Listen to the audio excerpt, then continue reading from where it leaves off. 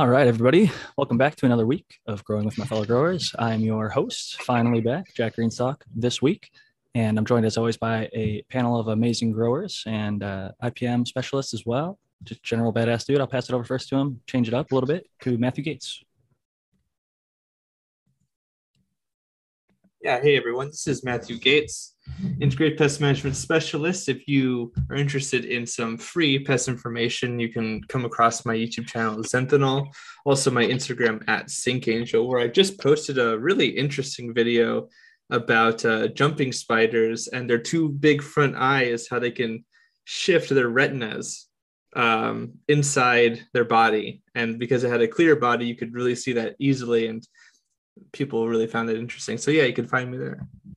It was pretty cool. I definitely watched that. I was just kind of demonstrating how you could see like there's these two little things behind their eyes, and as they looked a certain way, you could see it kind of shifting around in their head. So very cool information as always. And next up, Spartan Grown.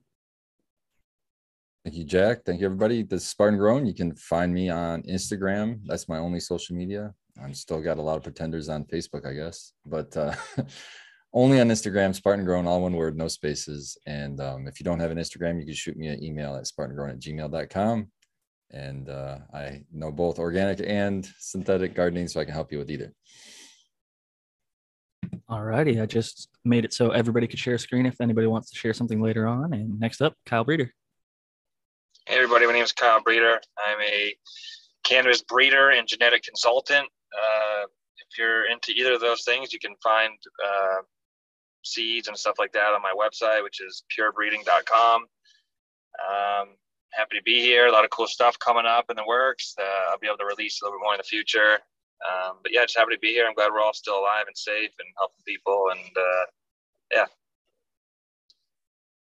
Happy to have you back. Next up, Noah the Grower. How's it going, everybody? I was in Las Vegas last weekend, but happy to be back with everybody. I'm Noah the Grower for Instagram. You can find me there.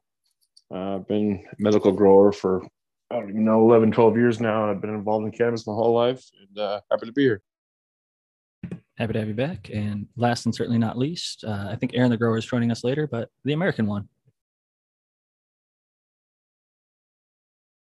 Oops, sorry. Yeah, I'm the American one on the YouTubes and the American one _ Keens on the IGs. And Jack and panel, it's great to be here. It's good to see people in chat. And yeah, I'm glad to be here. Definitely some great people. Sungrown 707, Ancient Soul Grown, Rowdy 420, Sour Diesel Tangy, Smart Poker, just to name a few. There's definitely a lot of great people. Make sure you're in the live chat. If you haven't already clicked over to that, it'll make sure you can see all the messages and you're not randomly having ones filtered out, and you could really participate in the whole community discussion. And if your questions are answered in the chat, which oftentimes panel members like Spartan and others will answer back in the chat, you might not be able to see it because YouTube decides to arbitrarily filter out certain things. So make sure you're in that live chat. But without further ado, the American one brought up a pretty good topic right before the show, and so I was like, we got to go live and talk about this. So, all right, so yeah, let me frame it better and adjust it just a tad bit. All right, so you're gonna do a hash run, and you have two different plants, and you're gonna end up with an ounce of hash off of each one. Okay, off of the same run, the same thing. Okay, but one plant has big resin heads, fat big resin heads, and one plant has smaller resin heads, but I guess like more resin glands. Which one do you think would be better? Is there a difference? And yeah, why? I'll start and I'll say that yes, there is a difference because physically the size of the resin is different. So it melts differently. It's got a different surface area. And in my experience, a lot of people don't tend to love the 20 micron bag, the 45 micron bag, unless you're growing sativas that have really small, highly developed resin heads. It tends to be, and for the longest time, the gold bag was the 73 and the 90 micron bags. So those are a little bit bigger. So if we're just talking even like 45 versus 90, I would take the 90 bag. And if we're going to talk about an ounce and let's say 80 or 90% of it's in my 90 to 120 bag, I'd rather have that than 80 to 90% of it be in the 20 to 45 bag, because 99 out of 100 people I come across prefer that kind of higher bag. And that tends to be where maybe it's anecdotal and maybe there is also some science behind it. Like maybe there's more cannabinoids in a larger resin head because it has more space. It can physically hold more and get more swelled up, but I'm not pulling that from any scientific data. That's just my guess. But across the board, I would say most people are looking for larger resin up into, I would say, like above 160, because most of the time that's more like the hairs, like 160 to 120. People call that like food grade.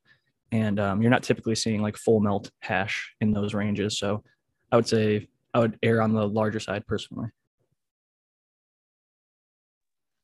Yeah, I guess I was thinking more like, I think whenever I've ever done bubble hash stuff, between 70 and 90 is the best. I don't care what plan I ever did, those were the best. But I guess some people were saying even they have even larger resin heads than that are good. You know what I mean? Have you guys ever heard of that? Like, well, I guess the 120, yeah. I think the most desirable thing, just in my head, thinking about it, physically speaking, is that if you had if they in the end weighed the same volume wise, but it was the difference between a lot of small heads or a few large heads, I would much rather have the few large heads, because there's less waxes and lipids that we're trying to remove anyway. Yeah. There's going to be wax and lipid on the outside of every trichome. So if you have more trichomes, it's going to be more waxes to pull out. So just in that aspect of it, I think the large would be better. But as far as, I mean, if you can guarantee it's the same volume, I mean, just see what the effect is. I don't know that there's a different, when you say that you like the 73 better, you like the 73 better because of the flavor, or you like the 73 better for another reason?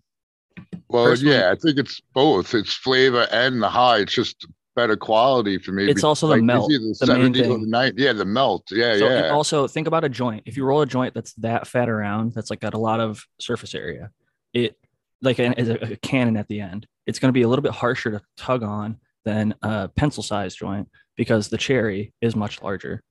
So surface area does matter in terms of like when you're heating something up, it'll melt quicker or slower based on the surface area. And also like a bong bowl, if you like hit the corner of the bowl versus like lighting the entire top of the bowl, like the larger surface area, you're burning more material, things like that. And having experience from smoking resin a lot, I used to do full keef bowls and hash bowls and things like that. The smaller resin burns hotter, it seems. Like when you're erupting a lot of smaller resin heads, it just burns a little bit harsher in my throat than when I'm burning a 73, a 90, or even a 120. I think maybe because there's more of them, there's more larger, or there's fewer large heads. So like, I don't know, maybe when the resin head pops, there's like something being given off that makes it more harsh. And if there's 1,000 of them versus 100 of them, 1,000 little pops versus 100 large pops, I don't know. But it's definitely interesting, because I noticed that. Yeah, I think it's what Spartan said about the wax and lipids, because if you have like little ones, they're all covered with that. So maybe 50% of that head, or whatever, it could be that wax lipid. Whereas if it's a larger head, maybe only 25% of that mass would be a lipid or a wax. Well, that's like a water balloon. So if you think of a resin head as a water balloon, and the wax and lipid is just the rubber, if you're blowing up a water balloon or an air balloon, the more air is in it, less rubber is technically taking up the volume. So the more THC and terpenes that are inside that resin head swelling it out, the less of its actual fat and lipids and things like that. And the other thing is, with smaller heads, I know this just from, I had a really early pull one time and had a lot of short heads and small heads, and it was damn near impossible to get that shit off the stalks. So when they're short, tiny little bulbous heads versus the long glandular trichomes with a thick head. And there's even a guy called Farmhouse PDX is his Instagram page. He has what he calls weak neck phenos, where the resin head comes up to a point and then it pinches down and then the head goes out. So the heads just literally come flying off with very, very little effort. So when he's washing, he can do a very gentle, he uses a whisk tech is what he calls it, like a whisk you'd make a cake with, and just very gentle, very short washes. And he pulls basically pure white or like kind of sandy yellow hash. So I definitely think that the shape and size of the resin head do matter. So if we think, or if you say, Tal, like we were saying, when you smoked, say, the 73 and you got the best effect, but then you smoked, say, the 120 and got a different effect.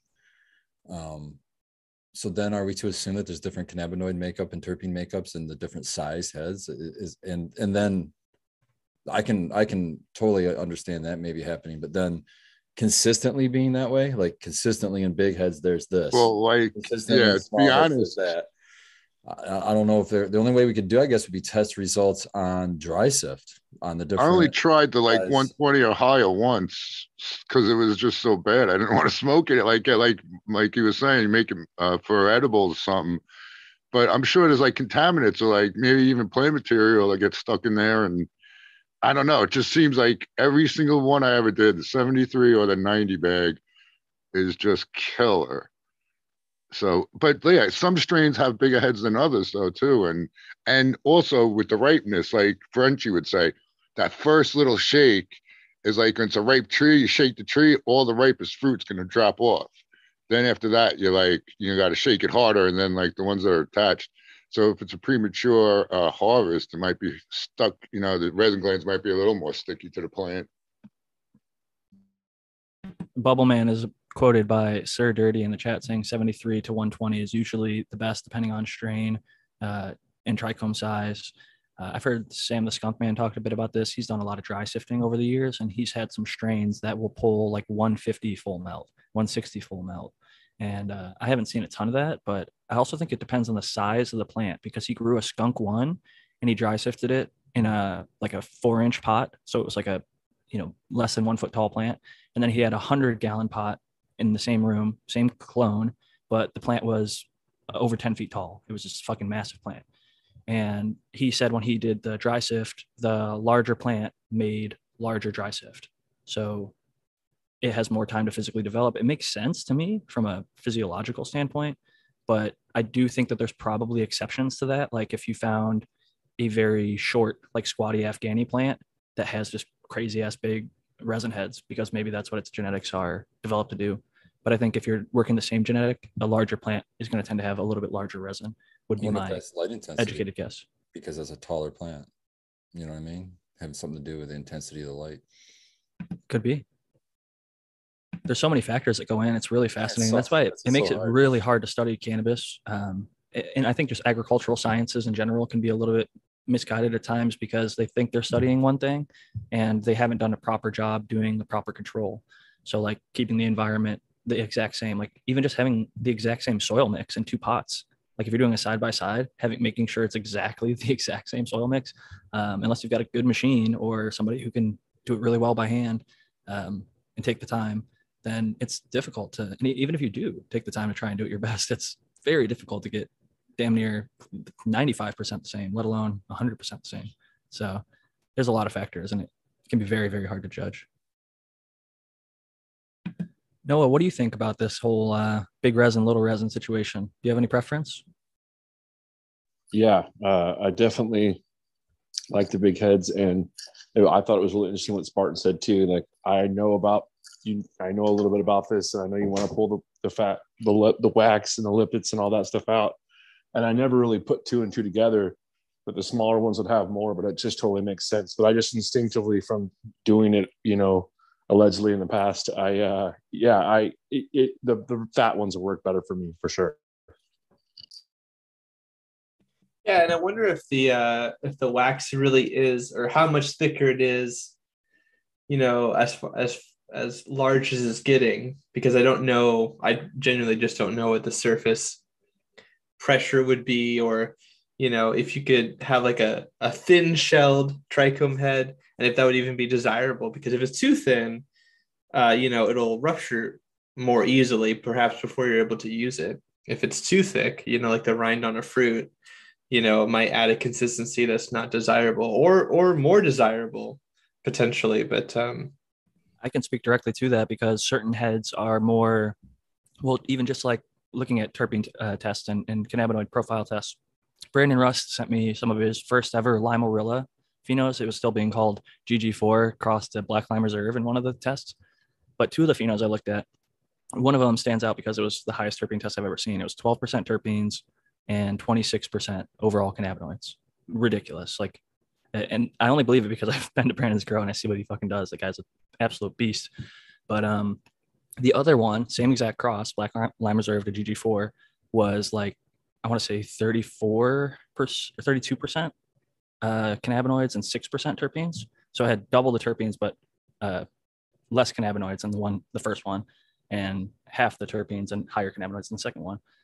And just thinking about those two, if you looked at the resin of them under a microscope, a 12% terpene resin head, just knowing what terpenes look like, it's going to have all these little bubbles and oils inside the resin head. You can physically see them. Like if you take a jeweler's loupe or a 1000x microscope, when you're looking in there, it looks almost like Eagle Gardens has his little profile picture is like a trichome, and it almost looks like there's a skull because there's like little, like almost eye shaped and like mouth shaped and nose shaped little darker areas that are terpenes inside the resin head.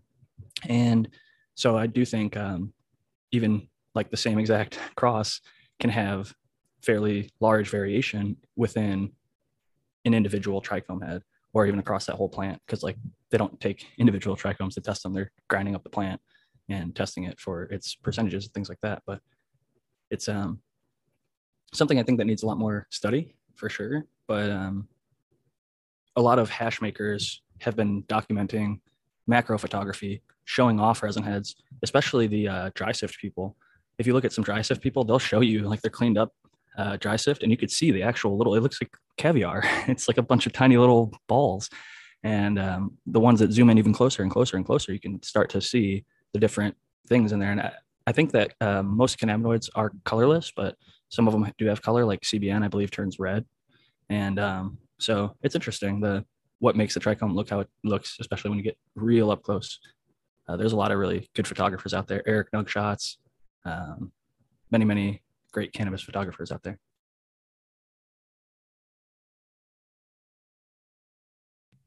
Yeah, and like I know that in other plants and also possibly cannabis to some degree, I also agree that more research should be done. There is some interesting research that I remember reading, but I cannot cite the exact name of the source. But they were talking about how maybe in past populations, different trichomes were more chemically disparate, but nowadays that's perhaps not as much the case because of hybridization. And I guess that's also certainly true for other plants where you can have different parts of the plant be different. Obviously, there's non-glandular and glandular trichomes. I was actually just talking about in a script that I'm writing about spider mites, about how defenses like just the non-glandular trichomes, just like being raised on the surface like that, kind of makes it very hostile for a small little herbivore like a spider mite, for example, to like get its mouth part close to the surface, and then also to like walk on it's kind of difficult. So I don't know. I think that's really interesting. I wonder how big a trichome can get before it basically bursts really easily.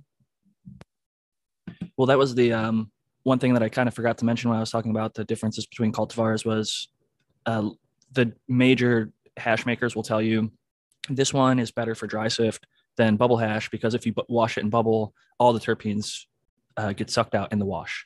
You can smell that hash water. The reason is because there's flavonoids, terpenes, and other aromatic compounds that are being water soluble.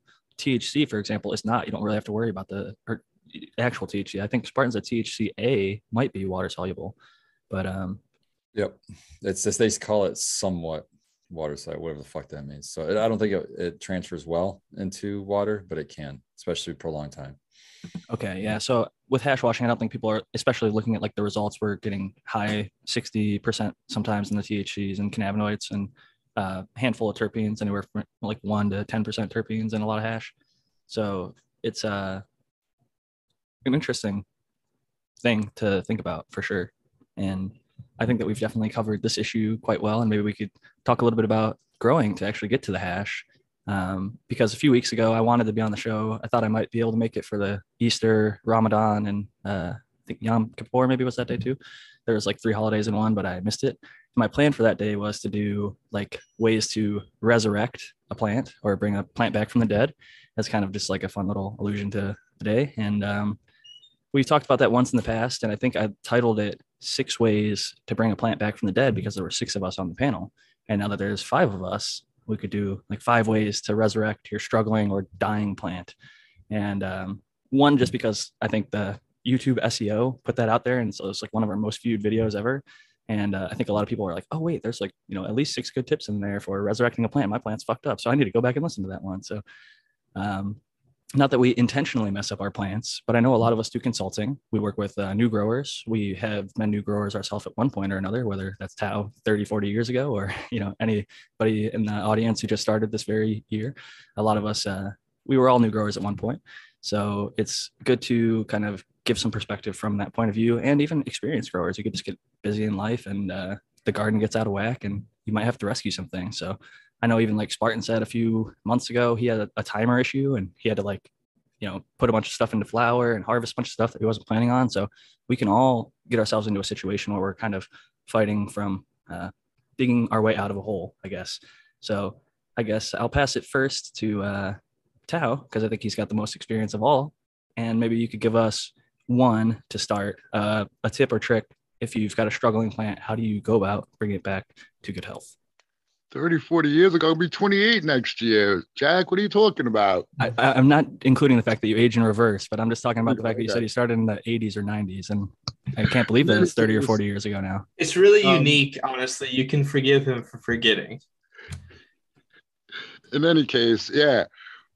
Recently, my newest thing has been earthworm casting seemed to fix a lot of the issues that I'm having. And obviously, if your plant's dying because you haven't watered it in a long, long time, then obviously giving it some water would help a lot. Because that's usually the time where I ever get scared, is like when either the temperature changes or I just, you know, something happens and I can't get to them. And that's when they droop and they look like they're dead. And just giving them water, it's amazing how a totally dead looking plant will come back. But yeah, earthworm casting seemed to fix many things. And I want to give everybody else a chance because I want to use up everybody's answers. But I know. No, that's fine. Honestly, it's I think you gave a good answer there. And we have at least 5 of us on the panel tonight. Aaron, the grower, is going to be joining us about halfway in. So he could probably drop some advice on this as well. But, yeah.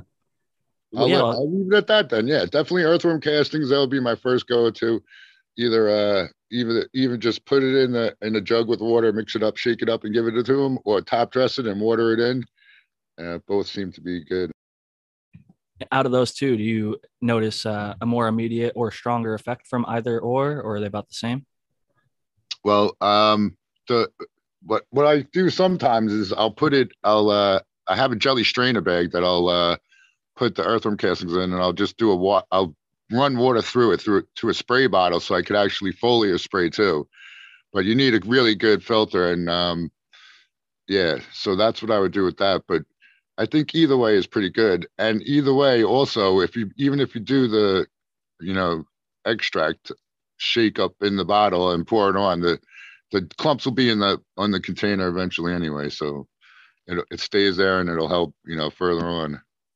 And I actually have a pretty good idea of why you don't do it, but maybe for the listeners out there, could you explain why you're doing an earthworm casting extract, which is like a short wash, 30 minutes or less for the most part, I'd say 10 to 15 at the most for most people, versus like a actively aerated compost tea where you put it into a bucket and bubble it for, I don't know, 12, 24, 48 hours until you get a microbial mass going, things like that? Well, from my understanding, there's a lot of different controversy over that one. But, you know, they could say when you make a tea, you don't really know what is multiplying greatly in there. So you really don't know what you end up with. And my theory, and I've read, you know, other tea supplies like that would have something that you could put in a compost tea brewer. They say, you know, also, it's just like if you just mix it up and pour it on, where it ends up in the soil, you're going to have air pockets in there and it's going to be moist. So they're going to be able to grow in there as well if you're going for the microbial lift of the whole thing. And for the humic acid and stuff too, when you do with the earthworm casting, supposedly that's what really flies off of it easy when you do that rinse like that into the spray bottle. And even when I do it into my, to the watering can, I will do that too. I'll pour it through so that it gets some agitation. And, you know, I wring it out good so it gets some juice in there. But yeah, other than that, I mean, if you want to brew it, I mean, go ahead. People I tell everyone, whatever your results is, if the plants love it, then it's probably good. If your plants are not doing well, then rethink things. Yeah. That's always good advice there. And it's funny, I want to do the second one. Oh, okay, I'll pass it to you next, but I just wanted to make a point on the compost tea thing. I used over 100 of them with great results. Is because my hydro store was giving them away for free every Wednesday and Sunday. So I'd go in there and I'd get it for free and I'd give it to my plants and they'd have good responses from it. But when I actively started making it myself at home, one, it's noisy and you're running a pump, so there's electricity increasing your costs, and there is the potential for bad bacteria and things to form and things like that. But more so than anything for me, my wife just fucking hated the sound of that fucking pump running, and it was just taking up space and inconvenience. So that was something that I avoided, and I've switched to the worm casting extract as well, and I've had great results, similar or as good as the compost tea. But I'm not one of those who like poo-poos compost tea and it's like, oh, it's terrible, it's going to kill your plants, because I've seen it only have positive results on all the plants that I've ever used it on, and a lot of people that I know use it with great success. The one advice I'd give on actively aerated compost tea, and this is from Patrick of Green Bicycles, GREAN, who's a High Times Cannabis Cup winner. He advises smell it. If it starts to smell sour, then you've probably brewed it too long, and then it's probably not going to be good for your plants. So just a general tip: if it smells sour when you've brewed anything that's compost, it's probably gone a little bit too far. But with that said, Matthew, tip number 2 for how to resurrect a plant or bring it back from the dead. Well, I just wanted to say that up front, obviously, like what you do is going to depend on what the problem is, right? But aside from that, trying to find, I guess I would say, to try to find that, right, to target what this sort of issue could be. I also want to mention that the holiday I think you were referring to is Yom HaShoah, which is Holocaust Remembrance Day. So I just wanted to put that out there. It wasn't Yom Kippur, but my favorite thing to suggest to people, like kind of a step 0 thing with IPM at least, is to just kind of assess from top to bottom, like the foliage, flowers if you have them, fruit if you have them, right, in that kind of context, moving down the plant. And if you don't have like a scouting pattern or profile, everything's different for different people. Definitely depends on how many plants that you're actually growing. But I find that it's really helpful to have like a system where you take a couple of leaves from an individual and look at them at different parts of the foliage. If you suspect that you have some sort of pest problem or you notice something interesting or sort of out of place, like maybe stippling damage or chlorosis or something like that, looking at the stem can also be helpful. Some pathogens like Fusarium I've definitely seen in this context, but there's also Sclerotinium, which is like a whitish cottony fungal growth that can happen on branches and stems. So that can happen too. And then moving down, if you can actually access the roots, I definitely recommend that people regularly do that. Obviously, rice root aphid is the thing that a lot of people think of, especially if you're bringing cuttings in, right? That's a very common vector. But it's also kind of helpful to know, if you have access to it, to see just how the roots look like. Are they getting brown often? Are they very are they rotting even? That can be really important and give you some signs that maybe an abiotic problem rather than a biotic problem is going on. Or maybe you have a biotic problem like Fusarium or Pythium or something that's taking advantage of a fundamentally abiotic issue. And can I just cut in for the Yeah. layman out there? Absolutely. Abiotic versus biotic factors. Could you just give people like the 2-second rundown on what an abiotic versus biotic factor would be? Yeah, so like a factor caused by an organism that's alive versus one that's not. And I think So it's as just a quick example, like you were talking about root rot, abiotic factor might be you're overwatering or something like that, or underwatering, making the roots unhealthy, versus an actual pest, which would be a biotic factor. Yeah, absolutely. And I think that it's really important to know kind of like how these things occur, right? Just having like some of that background knowledge you'll get as you like study, as you look things up, as you watch various people's videos and tutorials. So you had to be careful. You always want to corroborate that with some research, because sometimes people misspeak, or they just simply are talking about something that's more complex. or something like that. But it's very common for like overwatering, for example, to not be targeted, but like have a pathogen that comes from the overwatering, like in your example, be targeted.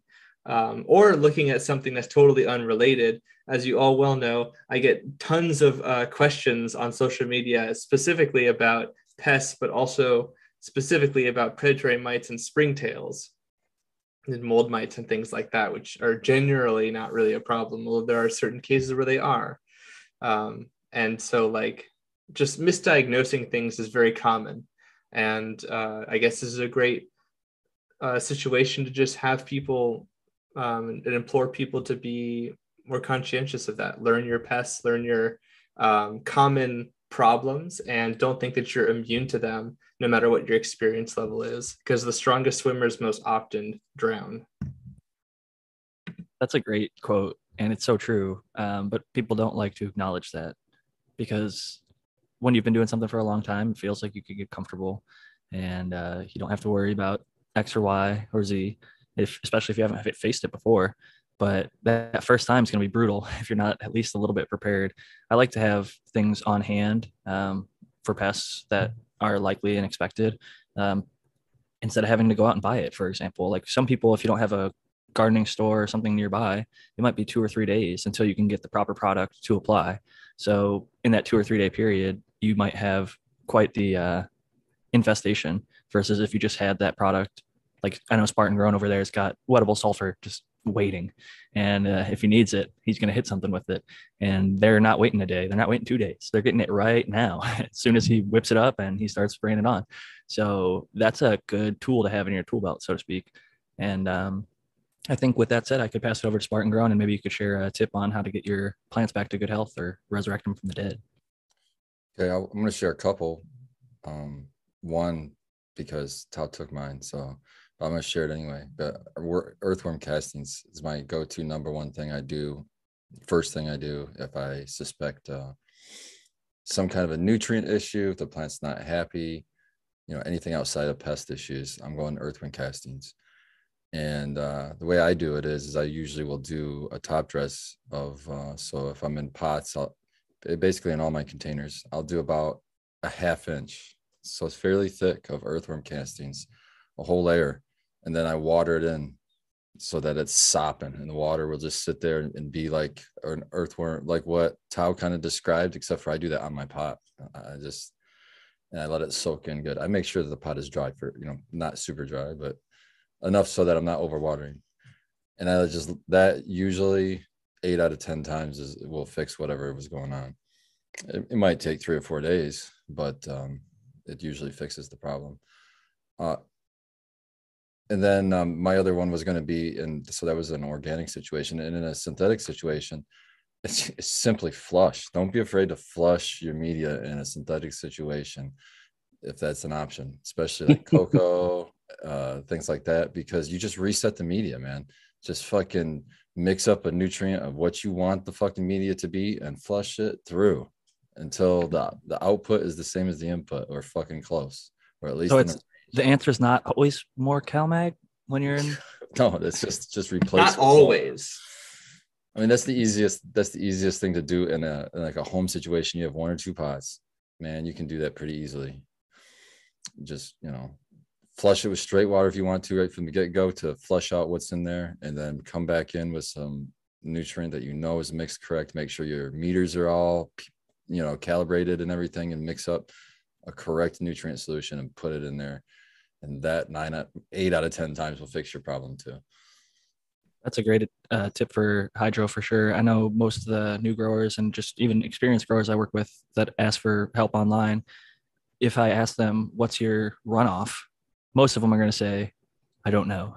If they can tell me, that's a good sign, but it's usually high. So I'll say, what's your runoff EC? I like to work in EC because, as Dr. MJ just mentioned many times, there's like 3 different ppm scales. And depending on which one you give, like a 500 is like equivalent to 1,000 in one of them. So that just shows you like ppm is all over the place. So in EC, like if we're using like there's microsiemens and millisiemens, I like to go by like the 1.5 or 1.2 as opposed to like, 1,000 microsiemens or whatever it is. So I think most people will be fine with their lighting and environment at around or below 1.6 EC. 1.5 is probably going to be fine. I see very little reason to be going over 2 EC, like Spartan was just talking about on like giving it a flush. So if your number that you're looking at, if you've even measured it, is above 2 and your plants are struggling, I think that is likely why. There's probably lockout. You have too many nutrients, not too few. And when there's too many, they are actual like salts. And when that water goes away, that salt locks up those roots and it makes it harder. I'm oversimplifying a bit, but it makes it harder for the plant to uptake not only nutrients, but also water. So they're literally, even if they're sitting in a soaked medium of cocoa, if it's soaked in really, really salty water, it's gonna be hard for them to uptake any water to drink and survive. So great advice there, Spartan. And I think the next up will be Noah the Grower. Yeah, that was the one I was going to say. And then I'll just say this. So if you're growing in like soil and you're doing an organic base with a little bit of salts, you can flush, you can do that. But another thing you can do is just give it water only. So if you're used to giving your plants like a 5-gallon bucket, you're used to giving it like a third to half a gallon, just give it the same normal amount of water. And if you can even do that like twice in a row. And if your plants are on like a schedule where it's like you're going to water them every couple of days, another thing I'll do is I'll just give it a little bit of water the first day, just straight water. Then I'll do it again and I'll give it a little bit more water. And then another thing you can do is if you're being lazy, like some growers might do, you make sure that like your utensils you're using to like measure your nutrients, like the cup, the shot glass thing, or the little syringe thing you got, clean those. That usually can help. Sometimes if you look inside the nutrient bottle, it'll build up. There can be like a filmy buildup that if you're not shaking it up, there can also be mold in there if your bottle's been sitting around. A couple of things that I like to look for, the problems that I've run into before. That's good. That's a good one. I've ran into that before too myself, and that's not something that you hear a lot. Inside those bottles, take a look inside them because sometimes you get surprised. Well, and some of them, even ones that aren't that old, you're like, what is going on here? They might have been sitting on a shelf for years. You know, that's what people don't think about is they're not brand new when they get to you.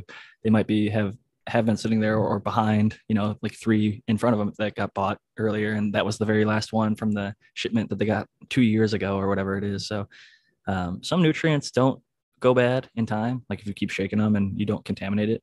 I think a lot of people make the mistake of, you mentioned this as well, Noah, that your utensils, if they're not clean, you can be causing cross contaminations that you might think are minor, but there's a reason there's an A and there's a B. You can't have the A in the B because if you do, they don't store well together. It starts to make things like either solidify or they have reactions in the solution that'll mess with the pH. They can even just change the entire NER or chemical constituent that you're trying to give the plant. So you think you're giving it CalMag and nitrogen or whatever, but really there's a bunch of phosphorus in there because you've been using a really heavy phosphorus, laden dropper. And if you do that once, twice, or whatever, you might think, oh, it's nothing. But over a year or 2 years, you've done it once every day, and it's 365 times a year. So like after 3 years, you've done it 1,000 times if you've got a big bottle, and that's really going to change that solution up. So good advice there. Way to get around that easily is if you just have a cup of like tap water or something, you can syringe up the solution and then squeeze it out and get most of the remnants and drops out of your droppers if you use those, or syringes, whatever it is. So cross contamination is definitely a big problem. One thing I would say is how to bring a plant back from the dead is, I think foliar feeding is something that really can quickly get something to the plant. I used to use one called Heavy 16. I think it's just called foliar. And they claim that there was like dichotomous plant tissue in there. But if you look at the MSDS, it's like potassium and a few other things in there. But even like earthworm casting extract, I've noticed that has some great results. Back when I used compost tea, I would use it inside and outside, even though sometimes it wouldn't smell the best. It didn't smell terrible, but I mean, it's compost, so it might not be the best smelling thing if you're spraying it inside a home garden. That's something to consider. Outdoors, it's very effective. And I've heard people even claim, like with compost teas, that they knock down a lot of molds and mildews and things like that. So Matthew, I'm curious what your thoughts might be if somebody was using like maybe not just compost teas, but good microbial foliars. What are the chances that that's going to benefit them or prevent maybe potential issues with pathogens like molds and mildews?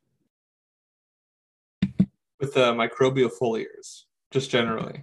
I mean, like is that a possibility? That's something within your wheelhouse that you've seen the data to support, or that's totally out of the realm of would you call that bro science, or there might be something to it?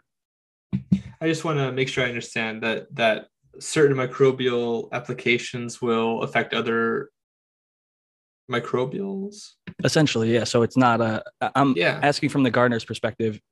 I could say it would not be a waste of time if somebody were to go through the process of deliberately applying foliar applications of, in this case, we'll even say specific microbials. And I think that I know the answer to this because we talked about Bavaria bassiana in the past. Yeah, things can affect each other for sure. I would say so. Absolutely. I think that I'm very partial to the idea of like producing kind of like a, I've had different names for this kind of a thing that I've invented myself, but I'm sure are related to other things people have said way before I was born, kind of like a biobarrier sort of a concept where you can because the surface of the plant is actually kind of hostile to a lot of organisms in an agnostic way, by which I mean that like the plant doesn't necessarily know what's going to be on its surface. Like if like a quote unquote beneficial organism gets trapped in a trichome, that's unfortunate, but like it also could have killed something that was going to be nefarious, right? So there's a lot of these sort of defenses. And so like, yeah, if you apply something to the foliage, some organisms, some microbes are going to be able to reside there longer than others. And I think this is a case where like there's a lot of dynamics that are really hard to track come into play, especially from like a home grow situation, right? Or just any kind of field situation. You'd have to somehow like test after the application to know, what the case is. But like ostensibly, yeah, some organisms can like reside on the foliage, especially if they're shaded, if they don't have a lot of direct, especially like UV radiation from like sunlight occurs to me as being a pretty limiting factor. But there are various organisms all the time. Like you could go take samples, and there are ecologists do this all the time. They just take foliage and they're able to distinguish the microbes that are on the leaves versus those that are in the leaves, and that kind of a thing. And also the same for the soil for that matter as well. And I think it's really important to like not assume that everything's going to work together perfectly. Some things just might not synergize at all, but they still have benefits. Other things might synergize and be way more than the sum of their parts. And other things might antagonize each other. And I think that that's like probably the number one thing that I think people like. Biodiversity is good, but like obviously with the caveat that like some things can switch from being a beneficial to a parasite, right? And other things might be a problem and you don't know that it's there in the first place. So that's what I have to say about that. Like a good example though, Jack, that I know here in Michigan that they do is some of the orchards, like the apples, things like that. They'll have compost. They'll actually, what's his name? Dr. Wiggler, I think his name is here in Michigan. He raises worms, and I've bought his stuff. Okay, and he'll actually take worm castings on site to the orchard, and then brew the tea there, and then apply it as a spray, like fresh, right then, onto the orchards, and then they get the whole foliar application. He said they don't have to spray anything else for the rest of the year, so they don't have to do. I assume they were spraying pesticides, but I don't know what they were spraying on their trees. But when I had that conversation, I thought that was cool. I've heard similar experiences with like vegetable growers here in Southern California using compost teas, and even like flowers like roses and things like that, applying them and having good results and not needing to use as many or any pesticides, which depending on what they're battling is pretty impressive. And that's why I wanted to kind of get an idea of, is this hokey pokey, like anecdotal claims, and maybe they're just in a great environment so they're not dealing with the stuff, or are there actually substantiations behind these things? I was trying to figure out what the I use Terravesco Feed the Soil worm castings, and they do testing every 2 months or whatever, and they have the exact same two main microbes. And I wanted to list off what those microbes were, but the photo that I'm looking at right now is a little bit blurry, so I might have to walk over into the other room and actually grab my worm castings. All right, I'll fill in for you a second, because I want to mention Brandon Rust uses his Micro Plus to until I think he said the second week in flower to keep his plants from getting mold or powdery mildew, I believe. And while I got the mic, I want to shout out Chat, who Weed Never Killed Kenny mentioned Labs as a spray seems to perk up his plants that aren't happy. And Smart Poker mentioned reduce the light intensity, which I have found, especially when switching from like one area to another with the high-powered LEDs now, they could really do a number on a plant that's used to low light. So that's probably not a bad idea either. Another good one that has been brought up a couple times in chat now was to up pot your plant too, especially in organic situations. Usually, yeah, a lot of times. I meant to say that I'm transplanting right now. I meant to say that. That's funny, man. I saw that earlier and I wanted to bring that up and I totally forgot too, because if you're in like a solo cup, for example, or even if you're in a 1 gallon pot, like a hard plastic pot, if a plant's root bound and it's running out of nutrients, you're in organics, giving it a little bit more new shoes or more root space, whatever you want to say. Look at Noah the Grower over here in the middle of, like you said, he's actually doing it. But yeah, that'll definitely help a plant that's struggling. That's probably the best for those reasons. Yeah, if it isn't a bigger plant in a smaller. On the opposite end, be careful to not transplant too early, because if you have a tiny little plant or into too large of a pot, like if you're going from a solo cup, I wouldn't go into anything. Typically, I only go into like a 1 gallon or 2 gallon personally, but I wouldn't go into anything bigger than a 5. I see some people go from like a solo cup to like a 10 gallon pot. I'm just like, I don't think that's going to colonize that whole pot as well as if you would step it up. So like you go from like 1 to 3 to 5 or something like that, or 1, 5, 7 type thing. Working your way up in pots, the plant can fill out the pot that it's in and then go into the next pot with a larger root ball that it would have otherwise. Then like you don't just start a seed in a massive pot for a reason. So I think transplanting actually, like Dr. MJ has mentioned in the past, if you do it properly, will increase the speed of your plant growth and overall, and I believe increase yields and things like that as well. The light intensity one, that's a good one too. And I didn't even think about it till it was mentioned, but I just switched my bulbs out like a month ago. And right afterwards, I kind of was like, wow, I wonder why I noticed it too. So that's a good one for sure. Yeah, too much. Like I think Spartan said, just like dial the lights back a little bit, raise the light up if you can't dim it down. If you're cranking them super high and you know that, and they're starting to like, I don't know, just kind of get like a light green fade or starting to yellow, or you're seeing that curling up towards the light or like curling down away from the light, and everything else seems to be dialed in, like the watering is all good and all that stuff. One big piece of advice I have for organic growers, I literally just gave this in the DMs a few days ago, maybe yesterday, was to err on the side of maybe underwatering, on the fact that like not how much you're watering at a time, but how often you're watering. You don't need to water every single day in organic soil. You probably don't need to water every other day. Every 3 days might be fine for some of your plants, but it might not be fine for all of your plants. So if you have one that's big and vigorous and growing really rapidly, it might need water every 3 days. But if you have a runt in the same room and it's half the size of that big one, don't just think, oh, it's time to water this one, so I'm going to water all of them. It's convenient and might make you feel better. Like, all right, I got all my watering done. But the plants aren't going to be happy. I personally am a believer. They all take things at a little bit different rate. You can kind of get it close to dialed in, or if like your room is really cranking and you're running all the same strain, maybe they'll all want it at the same time. But especially if you're popping seeds or like running autos like this individual was, you see different plants, they're taking water at different rates. And if you're just trying to force your way onto the plant, they're not going to be as happy as when you kind of listen to them. And one of the first easy signs that you're overwatering, do you have fungus gnats? Because a lot of people do. And oftentimes it's just simply overwatering can make the environment beneficial for a fungus gnat to thrive.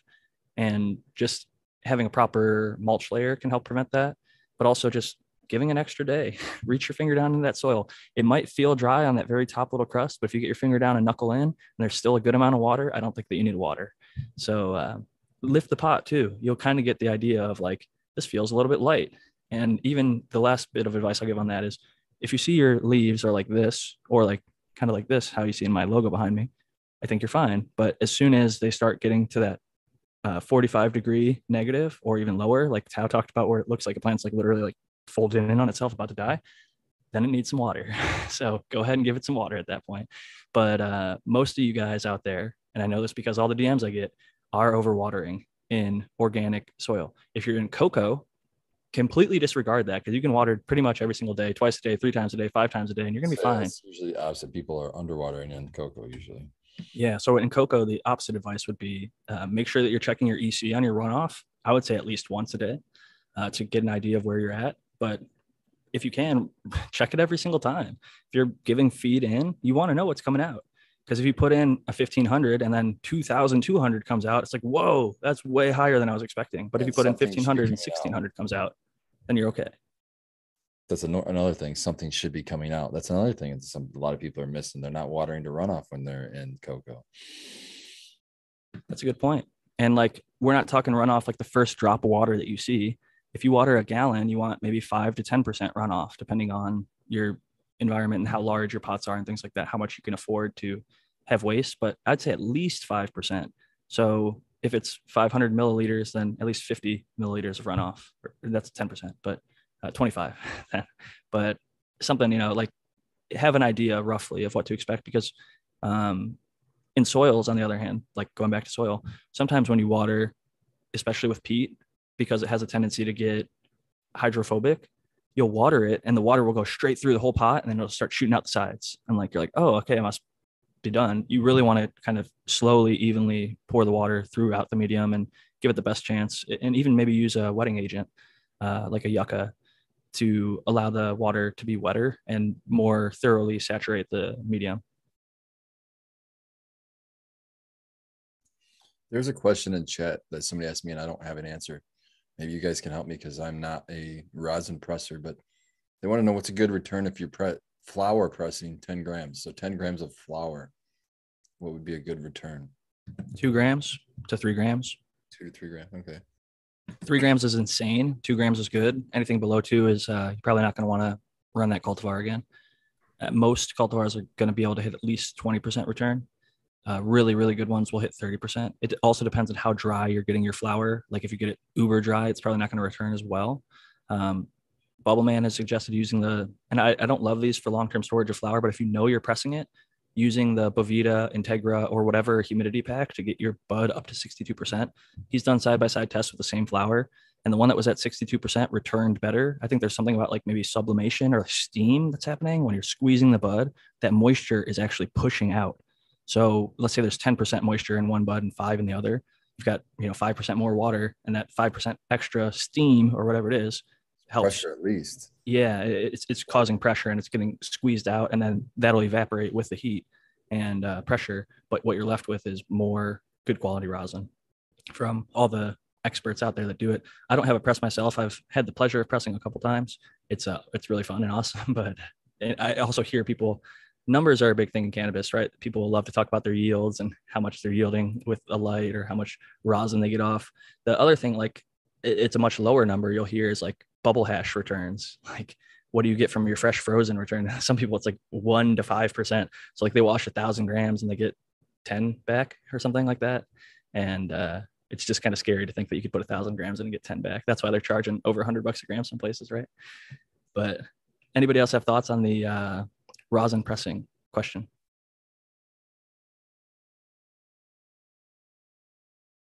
I guess that's it's not my forte. The chat is commenting. It's very stream dependent, yeah. But you brought that up, but it's very stream dependent. And then it's, you know what I mean? Like, how good is the run? I mean, everybody's, you know what I mean? If you've grown a plant 10 times, every single run's not going to be exactly the same. I don't care what anybody says. It doesn't matter if you keep doing the same thing. Still farming, things happen. So really good run, really good strain. You definitely 30%. That's good. 20% is good. Just depends on what you got, and you learn from what when you've done it more times. So yeah, but 20% would say was average. Then you guys agree on that? I'd say that's about average. That's what I'm hearing. A lot of people are like, I wouldn't be impressed if somebody's like, I got this 20%, but I wouldn't be pissed. Well, either. I didn't know if it made a difference that it was flour over if you would press, say, for example, like hashes was usually pressed. So that you're going to get a lot higher return because I imagine it's 90% of the way there, right? You're pressing it through like a 120 bag or 20. It depends. Everybody's got different techniques or whatever, but you're just getting the final little impurities out. I actually don't even know what people expect. Maybe like 80 or 90% returns back on something like that. Cause like I said, hash is already smokable. I don't turn hash into rosin. I actually prefer the hash because you can use it on a bowl topper. You can roll it up between your fingers and put it into a joint. Rosin. Eagle was saying that last night. It's like, once you get that bubble hash, like, really, do you really have to even do more? But some people are snobs, and like, I'm wondering once they do that, people are going to dry sift and then press the dry sift. I've done that. That's right, one of the things I've pressed is it, and I clean the dry sift. We did the static tech. What's the lowest temp you could press the dry sift? Because it's going to kill the terps during that, doesn't it? Well, washing the water kills terps too, man. That's not stopping anybody. Yeah, but he's saying, why wouldn't you just keep the sift instead of pressing it? Because when you press it, you're going to lose some of the heat. It's for the 0.1% impurity. Like, if you're not going to, what I realized when we static teched it, there was very little difference. It just changed the consistency. So you got like a goo versus like a grainy sand, right? But when you press it, some people press onto like cold plates to try and preserve as much as possible. So they'll have like a marble or something, like a very cold, like they'll put something in the freezer. So when it comes out of those hot plates onto that paper, it hits something really cold and then it starts to solidify and preserve as much of the terpene as possible. So there's some really cool techniques going on with pressing. I even sent one to the group where there was like a triple stack. This dude had like 3 rosin presses on top of each other. And then it turns to the side with like it's on a fixed jack. So they just load it, put 3 in, it crunches all 3 of them, and then like turns it to the side and it just dumps it. I love that. Amazing. I mean, the productivity, that's a way to help bring the cost down, hopefully, right? If they can press more faster. And it's like when somebody told me about the bottle tech where they have a circle press and then the press is circle instead of the big rectangles.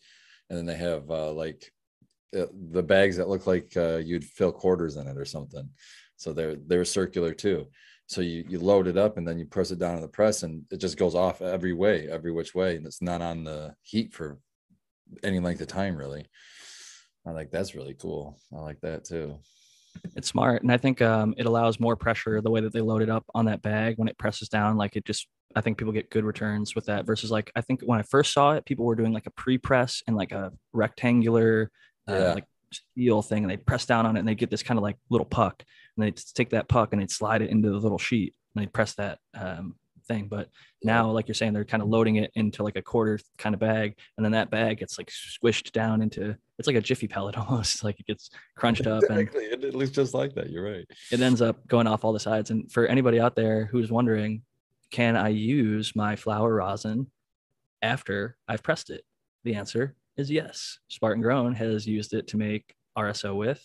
I know people that just eat them. It's kind of like a flaky little chip at the end, and it kind of has like a decarbed, like burnt popcorn taste a little bit to it. Some people actually enjoy it. They like eat the hell out of those things, but I think I would go with Spartan's approach based on, I think you said you got some actually pretty crazy returns off of washing some. It just dumped like crazy. It was ridiculous, the returns off of that. And it was really, I imagine it was because of maybe CBN or something, but it was really narcotic, more so than normal. It was like super sleepy stuff. So, which is great medicine. I love that. I mean, I actually just for the first time ordered from Happy Buds hemp to get some pure CBN to mix in, but I try to make my RSO high CBN. And I know the man who just entered the call, Aaron the grower, gave me and Lady Greenstock some CBN when we visit him for our honeymoon a couple years ago. He is just getting in now. So Aaron, I don't know if you can hear us. We're talking a little bit about RSO and CBN using the pressed pucks from making rosin to turn that into RSO. But just want to say cheers and welcome to you. Let the people know where they can find you. Word. Yeah, I love that technique. You know, using every little bit of what you have. That's the way to go, man. Start to finish. That's the definition of sustainability right there. I'm Aaron the Grower, atgacres.com and atgacres on Instagram.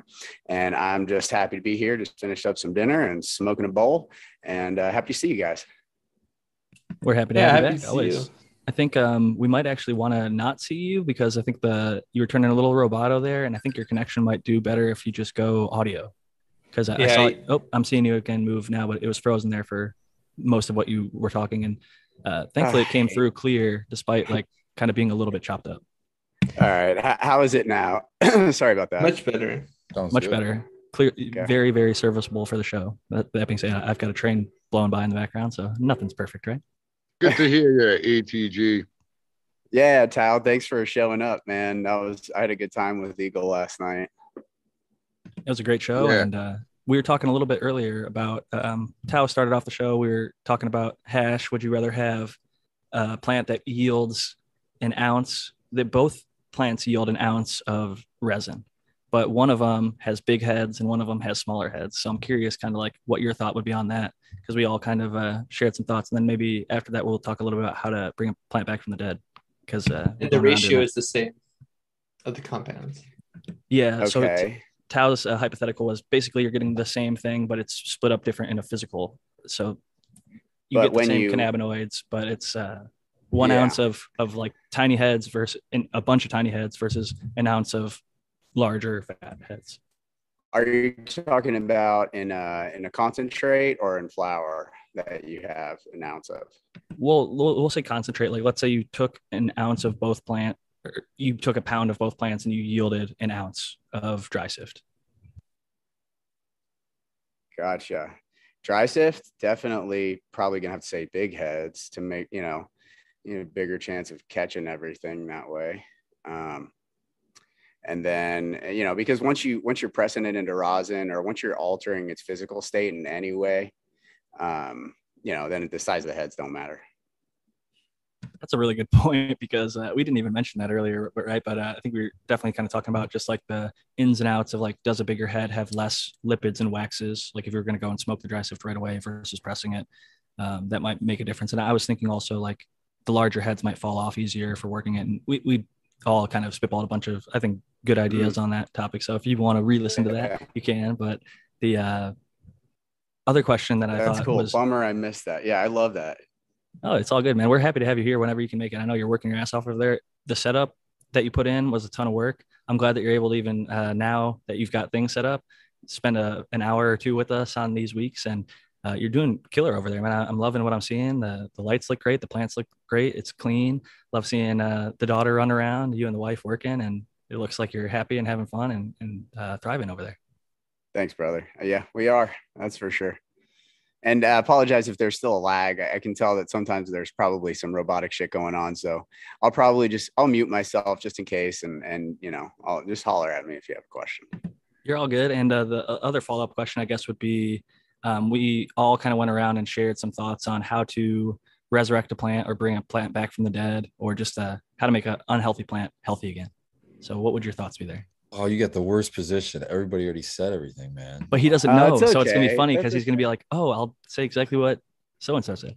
Well, I wish I would have been watching. Then I would have been privy and on point. But no, I'm probably going to be just totally out of left field or something. But, microbes are important. Balancing nutrition is important. Those are two of the things, two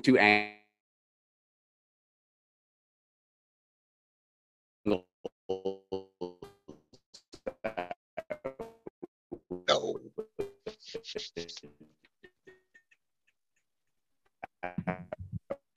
Like it's coming through a maple tap. And oh man, with it was so good to start. I don't know if you guys. Oh shit, am I being robotic?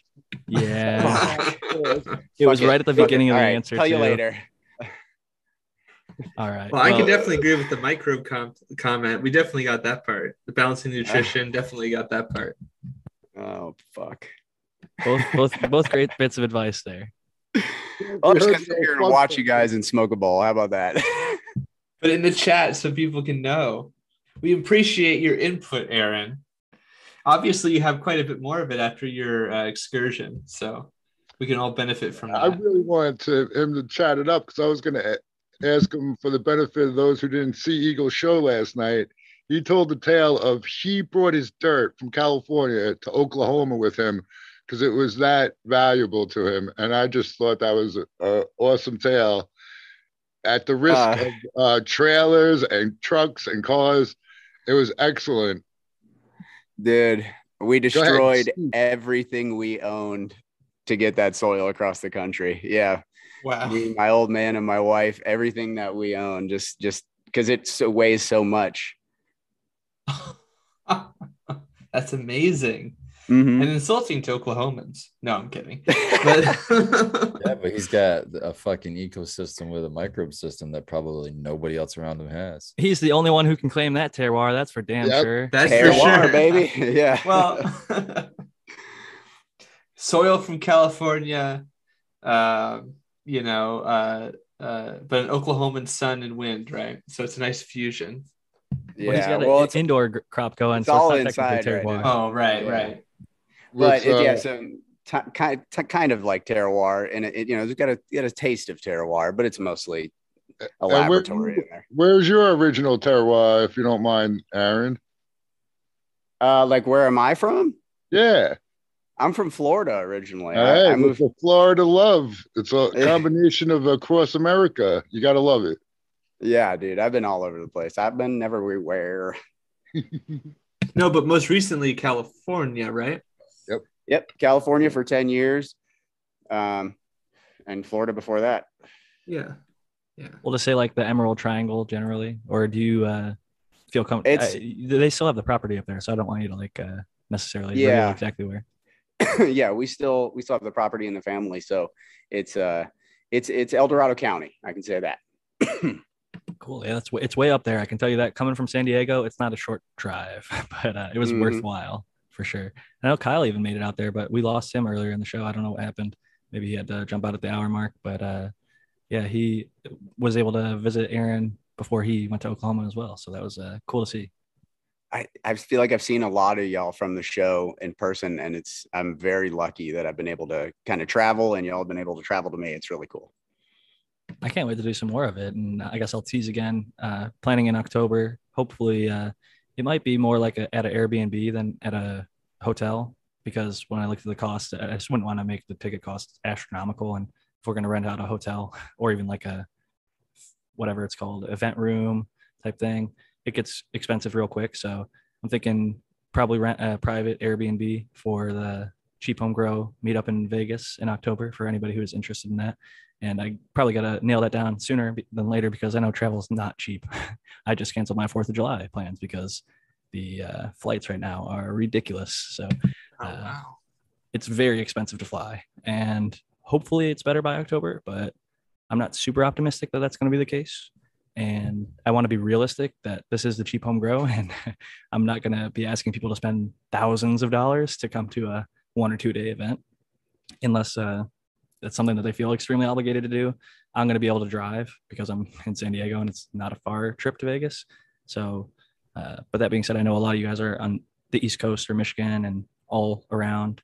So I want to, like I said, try and give as much notice as possible. But I think the first one will be a relatively small event. But once I nail some more things down, I'll start posting it up and get some interest, RSVPs and things like that. And give you guys an idea of what maybe like ticket costs would be like and where it's going to be exactly and all that good stuff. So it's something I want to make happen this year. It seems like we're finally at a place where traveling is easy enough for most people. And other than the expense, the actual pandemic kind of winding down, it seems like even here in California, a lot of the stuff's kind of wound down. So I think it'd be great to have a public event. I think it's something that our community needs. We have such a great set of people online. We've all talked to each other for years now, and it's cool when we can actually meet up in person. And I look forward to that day for sure. And I'm going to do everything within my power to make sure that event is done and done well. I mean, I can empathize with that for sure. I had to cancel Fishmas this year, opening trout up in the north. And part of that was just because of like gas prices being expensive. And also I wanted to work a little bit on my car before I went up there, to be honest. So yeah, definitely things are, I think, getting a little bit better logistically though. I'll do it next year. It is a bummer when we have to push these things off, but I say there's always next year, but I also try to think like, if you have something you really want to do in life, do it right now, because dude, hold on a second. This is the first time I'm hearing about this gathering, and I feel like there's way too little hype around this right now. Like I'm fucking fired up. How are y'all not fired?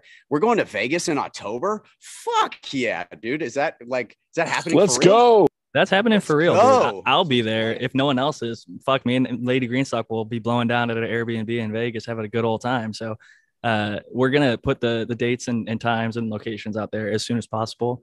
Like I said, I just wanted to look into it more. When I looked into it, there are cannabis friendly hotels. So in the future, if we have like 100 people that want to show up or 200 people that want to show up, we could rent out a whole fucking hotel and throw the hell down and have a good time. I'm thinking realistically, if we get 15 to 30 people there, I'd be really happy. That's like now accepting sponsors.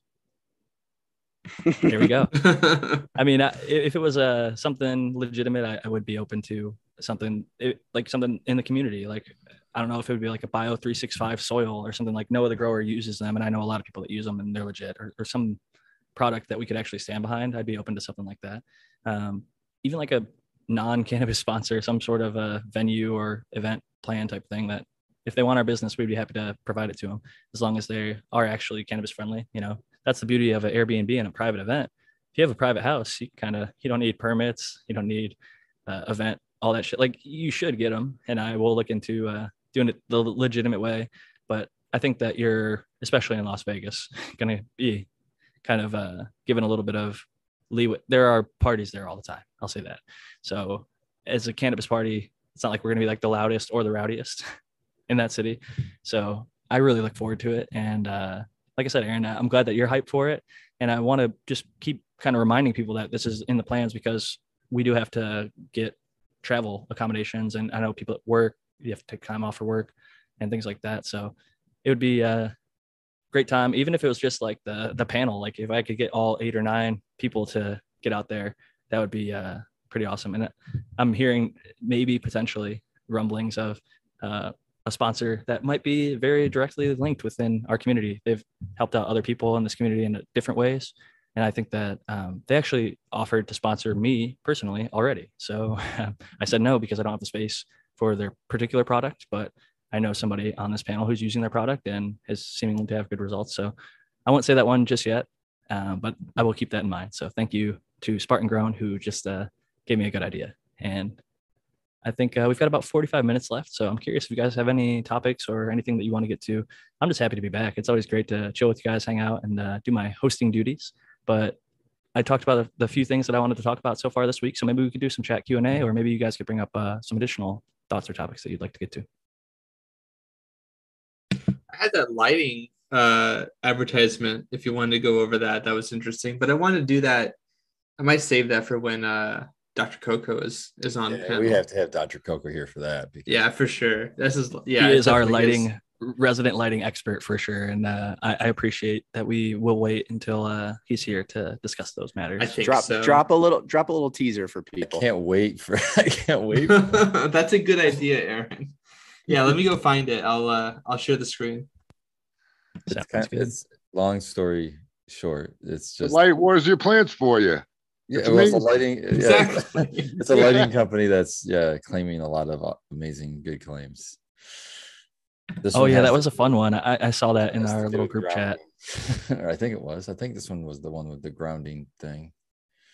It was that one. It was and the vibrations, the Schumann frequency. Frequencies. Man. Yeah, it was the frequency. Good about that. That's vital.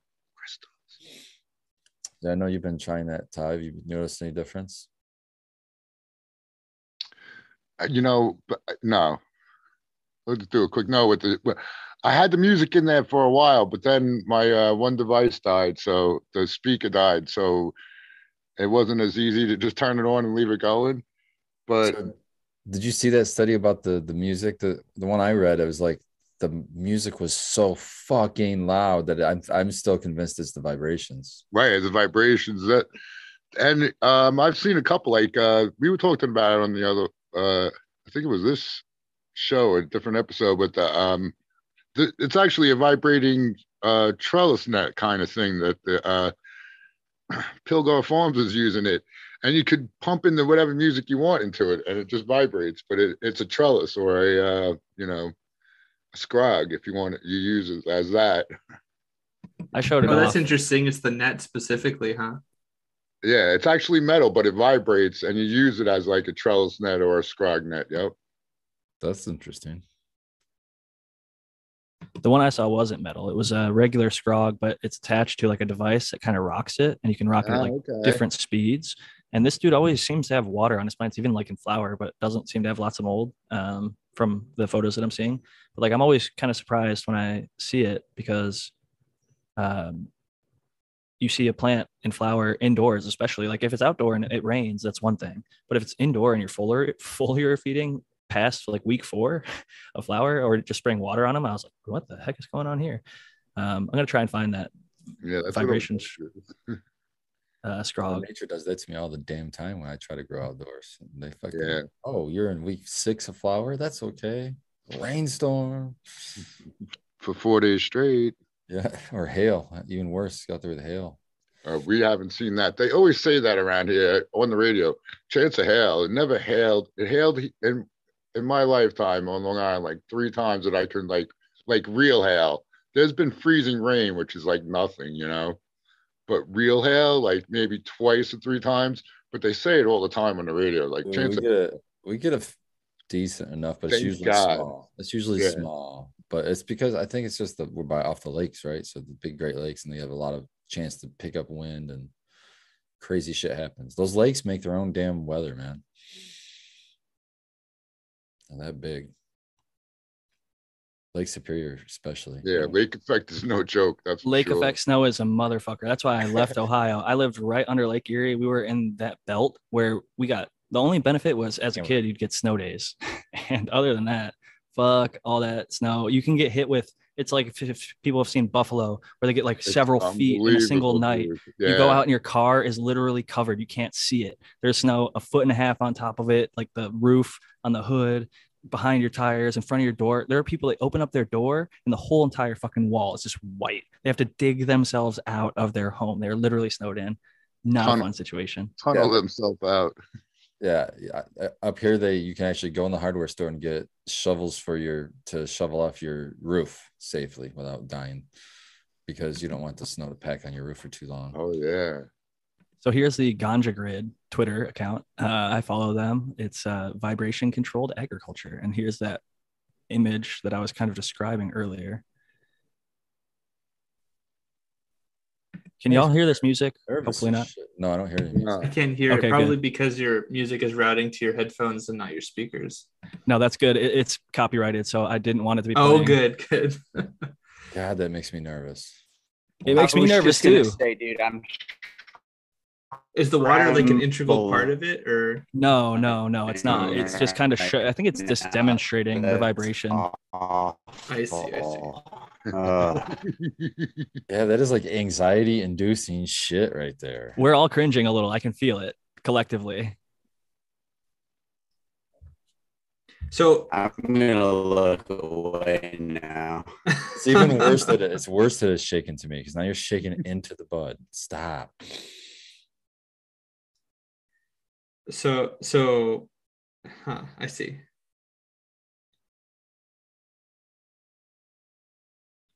But is the vibration controlling the agriculture? That's my question. Well, maybe are they claiming some kind of fungal defense, like they can't somehow take hold when it's shaken? I don't think they're making any of those claims, to be honest. I just think this is how they like to grow. Their whole claims are that the vibration is just beneficial, and it's like using whatever justification you can call it, like wind, how wind can provide positive stress, or mechanostimulation. I think ganja mechanostimulation is the exact term that they typically use, but also Twerk Tuesday. Like this one, there's not a bunch of water all over it. I love it. Twerk Tuesday, nice. But I mean, it's frosty ass buds. I mean, he's not doing a bad job. And it's like not to say that the shaking is what makes the buds frosty or anything, but I don't think that it's like the worst idea in the whole world. But I also don't know if it's worth. One of these things we examined a while back was talking about Spartan just mentioned it, the speakers, vibrations playing, and the speaker was so damn loud that he thought the vibration is actually what was causing the benefit, not the music itself. And when I looked into that study, the speaker was using like, I want to say at a minimum 150 watts, but it might have been 1,000 watts or something. Oh crazy. My gosh, I didn't think about that. They were cranking a shit ton of electricity to play this music, and I'm like, if you're going to play a speaker, you might as well just run an extra light or something, like it was like a greenhouse setting and they're just cranking speakers like outside. But it would have to be very low electrical use for me to even consider it, because like I already have fans shaking my plants. I shake my plants once a day. I go in there and give them a little shake, but it's interesting for sure. This was, like I was saying, it wasn't the one that Tao was referring to. So there are other versions of this out there that are metal, and there might even be ones that we're not aware of as well. But it's a interesting concept, and I'm glad we gave it a little more thought and light tonight just to examine it. Yeah, that's the first I've heard of it. That's kind of cool. I do think it's, yeah, it depends on the power. I'm really interested. I mean, that's actually a really significant point. The thing about mechanostimulation or thigmopriming, I actually find it very intriguing, and I think it's sort of overlooked in a way. But at the same time, I think that it's really important to note that like you're, at the end of the day, the effects that these sort of like the mechanical stimulation, whether it's sonically through sound vibrations or mechanically through physical vibrations or whatever, you're triggering an immune response.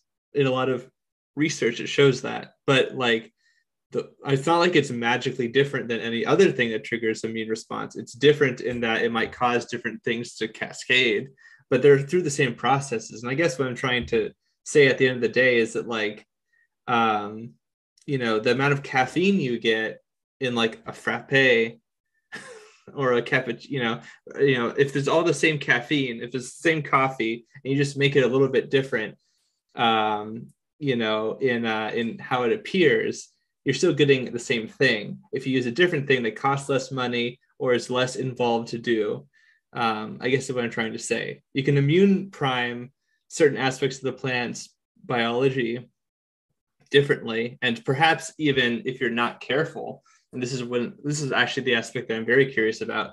Is there a way that you can go too far? Or certainly we know that we can prime our plants in a way that'll make them not as effective in other contexts.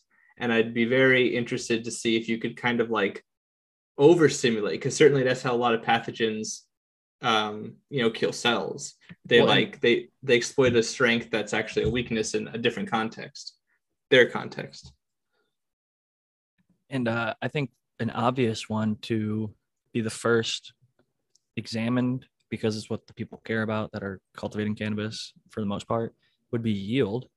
Do a side by side, a 4x4, same light, same cut, same veg time, same medium, control as much as you can. And then you do one with a ganja grid and one without it. Because I'm kind of thinking, I shake my plants once a day, and I feel that it does give them a little bit of a oomph. But I'm wondering if I shook them all day, every day, if that might, it is creating an immune response, but it's creating it all the time. And then is that taking energy away from building? It's constantly thinking, oh shit, I have to defend myself. I have to get used to this level of shake.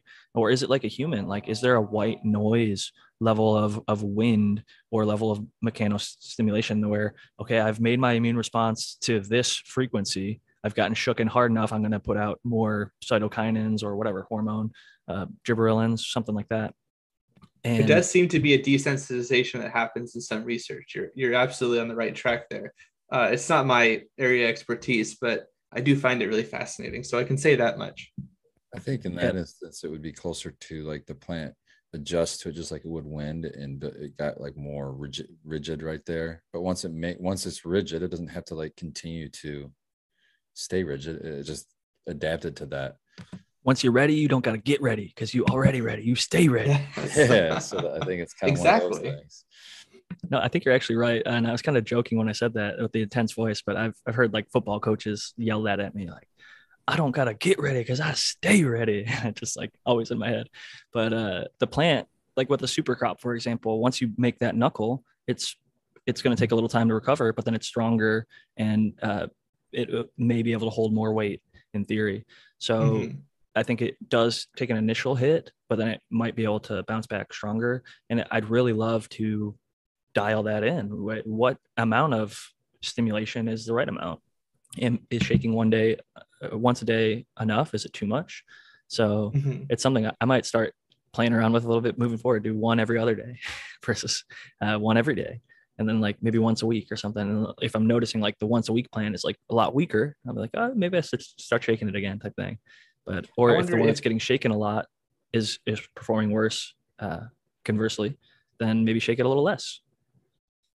It'd just be interesting to see like them get real scientific with it and like measure, like do one with, one without, and like measure the girth of the branches, maybe the extra height. Maybe it'll be a shorter plant with big sturdier stems because I like that.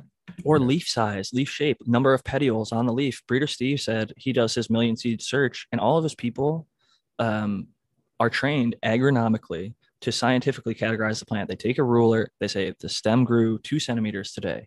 It has the narrow leaves and it has 5 blades on the leaves today.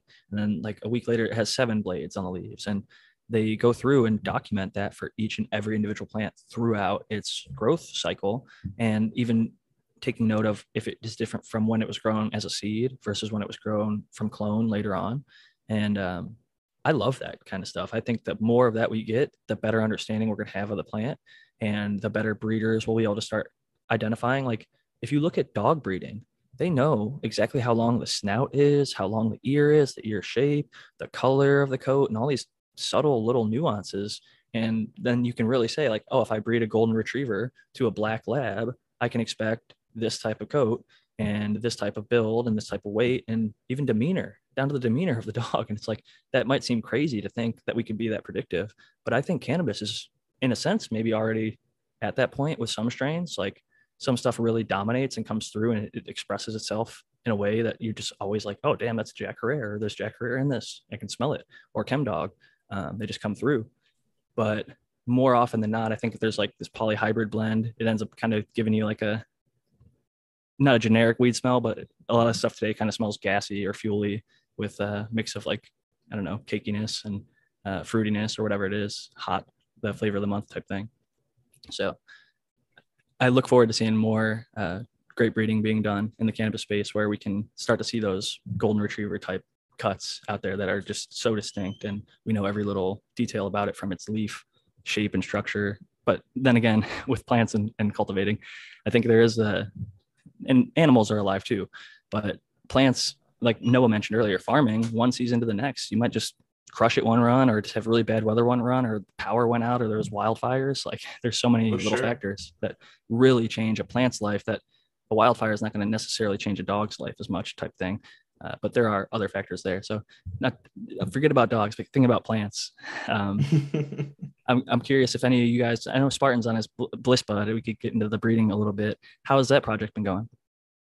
Actually, it's doing good. I'm in the search for a male that I want to work into it. So I've popped the Russell, and that is a Jack Herer that you just mentioned, back crossed to a Chem Dog back crossed, like Chem 91 back crossed. So I've got a female in flower and a male, 2 male clones in cups right now. And my plans for those are I want to work that male into my Bliss. And then I'm also planning on doing probably at least one more cross with it. And that's the Sour Diesel that I have, the New York Sour Diesel to that one. And then what's the current Bliss right now, the original cross you started with? It's Sour D heavy. So it's Sour Diesel crossed to Sour Strawberried. Actually, Sour Diesel's one side, and then the other side is a cross of Sour Strawberried and Pineapple Thai. And I hunted through those seeds and picked the most Pineapple Thai one I could find. And so it was the Pineapple Thai leaner of that crossed to a Sour D. And then the Bliss that it is now is like the number 3, but it's really Sour D heavy with like a little spiciness behind it. So I'm trying to work some more different flavors in to get off of. I want it to stand out. I don't want it to be just like Sour Diesel. I popped. I'm calling it Project V, because I took that when I found those seeds at that old shut down grow shop that whoever the new owner was selling out everything that was in there. I found some Vortex seeds, which was my favorite cultivar I ever grew from TGA. And so it was a 5-pack. So I popped them all. And my plan on is just to let them, they're all, regular seeds, they're TGA seeds. And so I'm hoping to get at least one male and one female. And no matter what the combination is, I'm just going to let them grow up together and fucking live and die together. And so it's just going to be a mini, I'm not going to call it a open pollination, but a mini open pollination, just to get, it's like the preserve, man. Cause I want to, I think that was one of my favorite strains of subs. So I want to have a lot of it out there. So just let them smash together, let them live together in the tent. I cleaned out my tent, and that's what I popped them in my tent. That'll be fun, man. When those seeds come out, I'll definitely be the first one to raise my hand and say, like, pick me. I'll volunteer as tribute to try and grow these out, see if they're anything good. Because I know that genetic material is stuff that I really enjoyed myself as well in the past. Subcool, still to this day, I think is one of the best breeders in modern cannabis, and made some of the most iconic, enjoyable strains that I've ever come across. So rest in peace to Subcool for sure. And I'm glad that you're able to preserve and share, hopefully, get a decent little handful of those things to spread them around. I'll give a good grip to them to you for sure. You do what you want. I know I have some F3 Velvet Punches that are going to be coming your way in the next month, because I have sufficiently torture tested about it's now 3 Velvet Punches, because one of them ended up being a male. So I got to talk with Farmer Freeman, because this is a second grow in a row. I thought the first one, maybe I fucked up, and I sent 100 samples to him before. Every single one was accurate. So I'm not trying to slam the guy. I love Farmer Freeman, and I still recommend him. But my last 2 grows, I had a couple Amy Aces, and one of them ended up being a male. So I was like, okay, I was admittedly fairly medicated, not paying the most attention when I sent in those samples. This last run, I was like, okay, I got a fucking male. Maybe I mislabeled something. So I was I think fastidious, maybe is the right word. I was very clear to be accurate with my cutting and sampling. I even cleaned off the scissors between every single cut to make sure that there was no cross-contamination that somehow would get into the sample. And sure enough, one of my Velvet Punch F3s turned into a male. And it may be that it was a Hermie, though, because I did microscope it, and it had a few pistils. It was like 99% male pollen sacs. But then when I actually killed it, I chopped it from the base of the stem right above the soil. Yeah. And I took it over to my light, and I was looking at it under the microscope, like really close. And I was like, this would be the frostiest male I've ever seen. Like, it almost looked like a female that I thought, oh, fuck, like I cut this too soon. Maybe it was actually a female, and it just looked funny. Like, it's an F3. I've never actually bred anything to F3 before. Maybe it's just a weird presentation. But like the female right next to it had thick ass pistils, like shooting out all over the plant. It was very clearly, I've grown a bunch of females. I know what they look like. And the one on the right was looking a lot like a male. So I was like, I chopped it. And when I looked at it, I did see a few pistils, and I was like, fuck, maybe I chopped it too soon. And I actually went back and took some Gorilla Tape around the stem and tried to stick it back on like a grafting, basically. And I know from my grafting technique that I should have probably done it at an angle and like gone around it in. Yeah. But even though I didn't do that, it came back to life. Like, it got droopy and it survived like another day or two. And then I looked at it and it developed a little more, and I was like, oh, this is for sure at least presenting male. And it might even be like how I've talked about in the past with feminized seeds. There's certain females that look all male, but it's really a female genetically, because like I said, I was very, very careful to send in the samples, and he sent me back a female result for that plant. But I only saw maybe 3 or 4 pistils on the entire plant, and the rest of the plant looked like mini balls starting to form and like pollen sacs. But when I busted them up and dried them up, there wasn't any pollen coming out. So this is I wish I would have taken more pictures of it. Just a late developer, maybe it was just going to bust later.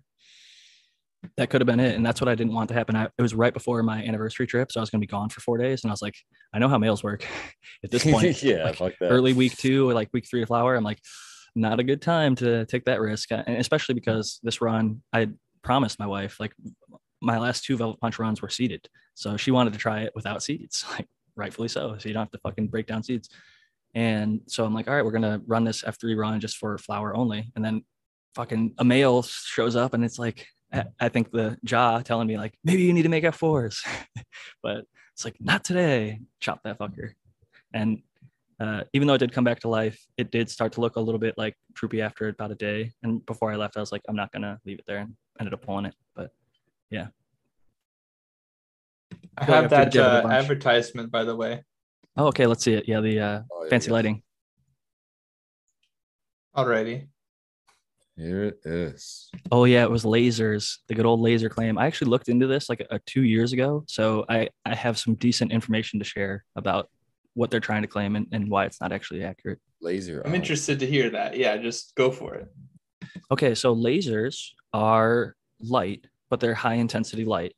So I thought to myself about a year ago, why do they not use like laser pointers, right? Those little battery powered, you stick a little battery in it and it shoots out a red laser.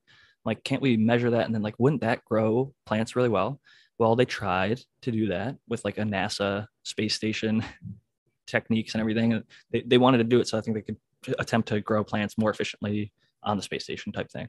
And what they found was it just at this point isn't super effective. I think it might be just the lighting is too intense when you concentrate it down to a laser.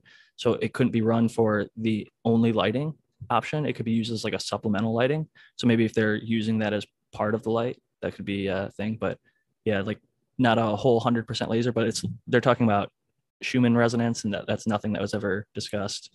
And a lot of these other claims I'll let you get into, but I'm dubious of their legitimacy. It's like their laser says 660 and 450 nanometer lasers. So, and those are actually two lights that I've added to my light. And with data, there's data that shows 660 nanometer red improves photosynthesis. 440, it's close enough to 450, but I've seen research that showed 440 nanometer blue increases terpene production. And it also, there was one other thing that it did, and I can't recall right now, but it does lead to contraction of the cells of living plants. So like for the growth, it makes it a little bit tighter if you run a lot of it. But I'd imagine they're doing it in a fairly light ratio. Does it say anywhere on here how much power this thing even draws? I'm not seeing that. That's a good question. Let's see if we can discover that together.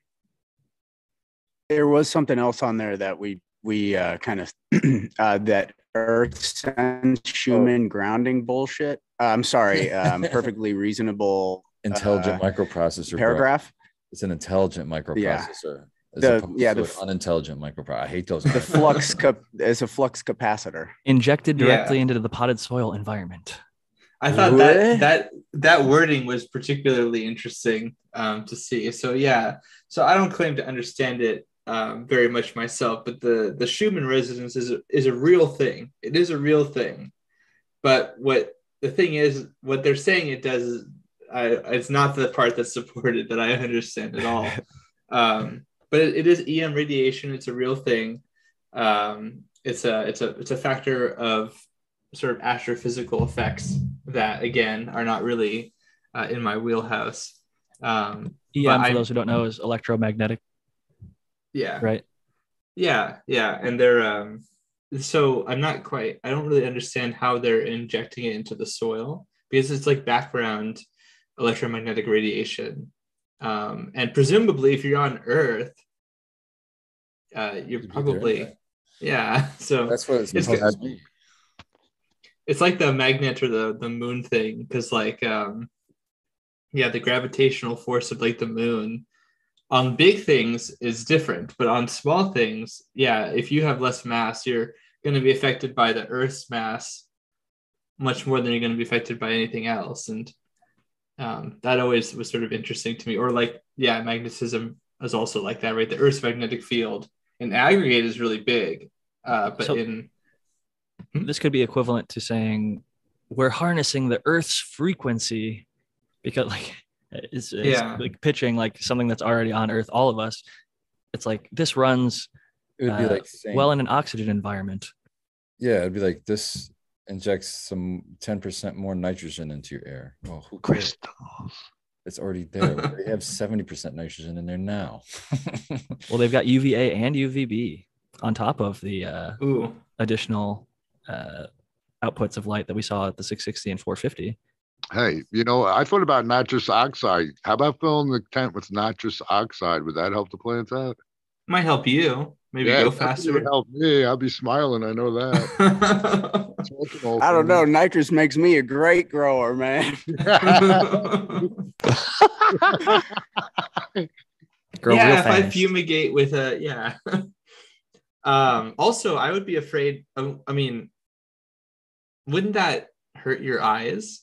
Right? Am I wrong? Like, wouldn't having UVB being produced, could that potentially be degradative to your eyes? I feel like the answer is yes. For sure. Even 440 nanometer blue and even those blue LEDs, Equal actually shared a lot of research about just the harmful nature of blue LED. Like, that's why I wear my sunglasses at night. You got to protect them eyes, man. I do in the garden, no joke. I mean, I thought it was just because you're really cool. Well, that's That a too. given. I don't need the shades for that. Both. That's true. thermal Just wear- sensor, automatic I just power wear level them to control. hide Can we my go red back? eyes. What is that Yeah. benefiting outside? I guess maybe if it's so hot, it can turn itself off, like as an alarm. Like a controller, like light controllers do, but I guess they do it independently, maybe. Just what you need, one more thing to go wrong. Does anyone know the Yeah. cost or the wattage draw on this thing? I do not know. Let's see if but it had 25 this watt was motors. this was a It part says that I was very 600 curious watts. about. There's 600. 600 watts. Right Oh there. yeah, it says right here. Yeah. Advanced. All right. 1367 in the middle Total there, power at 600. and Dude, what a terrible par 1614 map. on the right. Holy shit, this is the worst fucking par map I've ever seen. Look at the edges, Awful 120, distribution. Awful unusable, distribution. and then Yeah. 1600 in the middle. You're gonna fry. This is like a HPS looks better than Yes. this on a par map. Exactly. Do you guys want to Well, go into it's got that more? higher- That's It's got higher numbers than an HPS, but it looks exactly like an HPS layout. Yeah, so it's really powerful in the middle, and with the LED distribution, what you want to see instead of a really hot center, like we're seeing even on this lower where it says 1367 UMules on the left side, you see 1345 center, 1270 center, 1289, 1367, 1269, and 1257 are like the main middle square. For those who don't know, over 1,000 ppfd without CO2 is going to basically fry your plants. They're not going to be able to keep up. They're going to struggle. You're going to need to supplement CO2 up to at least double what you're running. Like at natural levels, about 400. So you're going to want to have at least 800 parts per million to be able to run as high as 1,500 ppf. And like this 1,600, that's like, even if you have 800 CO2, which is about as high as you really want or need, you're not going to, there's diminishing returns after that. So if you get like 1,500 ppms of CO2, you're going to be able to run the lights. It's about the same level as you do 800 or 900. So, and anything over 2,000 is dangerous too. So I'll add that in there. But this light right off the bat, even if you have CO2 dialed in, is going to make the middle of your canopy struggle. So that would be my first concern with it. The other claims are actually sort of irrelevant at that point, because it makes itself so unusable, because you'd have to either hang it so high and run so many of them, or just like as an individual light, if you had to run one of these, I think it would be one of the worst performing lights you'd probably come across. I will say this, lasers. as a 600 watt, having a number like 1614 in the middle, I've never seen anything like that. And I was shopping for commercial LEDs that look a lot like this in the 600 to 1,000 watt range. What's that? Because you don't want that. You don't want. Well, if you have a 15-foot ceiling, you can put that all the way up on the ceiling and put them butt to butt and have them all over the place, and have even distribution. I mean, that's essentially what I do with the EZ8s.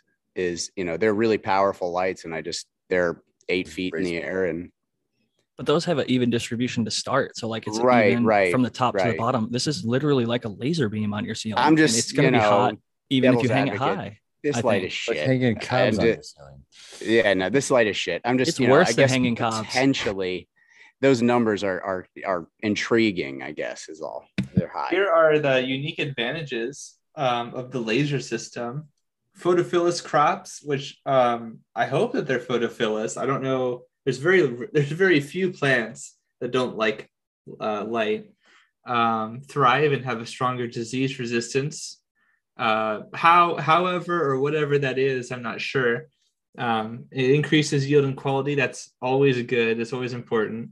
Let's see what else here. Promotes gibberellic acid and hydroxylase gene.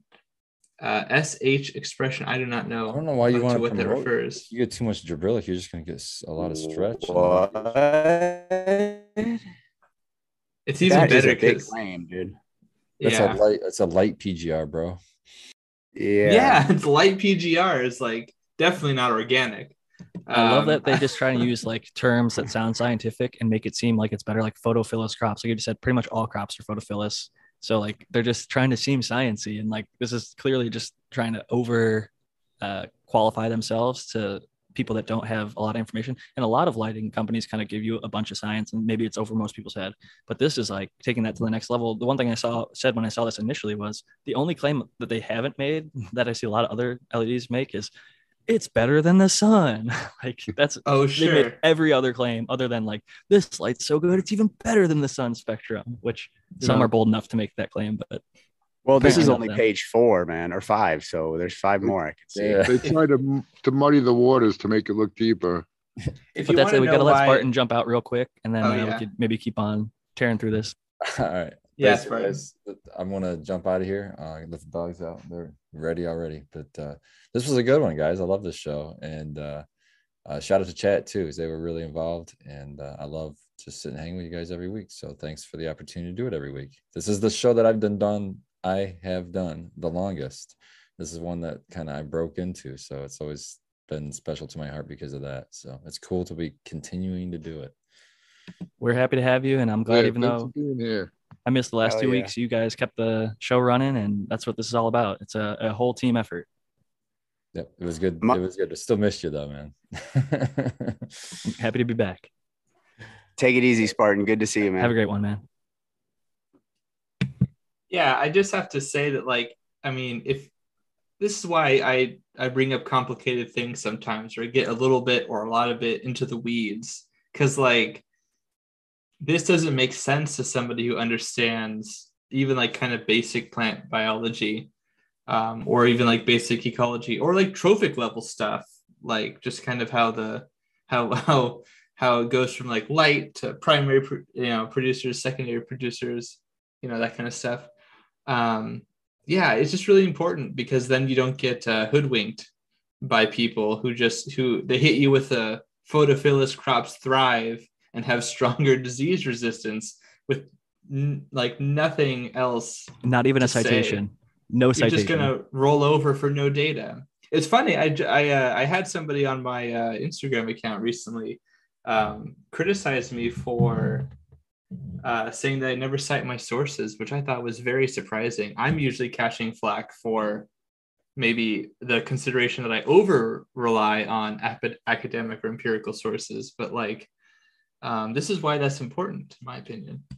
Well, and then you replied to that comment, which is important to say. You put the sources literally in the description of every one of your videos, and they were commenting, complaining like, "You're not making the sources easy enough to find." I don't know. I can't win on that one, I suppose. I'll have to do better. I'll say this: you can't please everybody. So I don't think you have to do better. That's just, they're going to have to reevaluate their circumstances there. Perhaps a little bit, but yeah. And also sometimes people, like I like to take footage from people. Some of those people I think are even in the chat here right now or in the past, who have made some great footage. And I love to credit them. Although I'll be honest, if you can believe it, sometimes people who send me pests don't want it associated with their name. And they ask me to not put their name out there, which is totally fair. And I respect people's privacy too. So yeah, that's an interesting topic, but yeah, I think it's really important to be honest about where you're deriving the conclusions that you're making. And it's easy to just say that you do something scientifically, or if it's science-based. You can say that your diet is plant-based, but if 50% of it is meat or 80% of it is meat, is it plant-based? I don't know. Like, that's why the details are always more important than the marketing point. Should this be the teaser? Should we? I think a lot of people, just to cap that a little bit, I think a lot of people like are intimidated by how fucking smart you are and how well versed you are with this stuff. And, you know, and to some people that's encouraging. Like, obviously a lot of the people that hang out here, we fucking love that shit. It encourages us, it propels us. And some people are just, you know, they're gonna fuck their lives up with every relationship they make, including yours. So don't worry about it. That's very touching. I appreciate it. That is an endearing point to make. Some people just think differently than you, and you have to accept that. And sometimes people are actually wrong. I mean, like, we don't want to say it because like the customer is always right kind of thing, or like the follower or whatever it is at this point.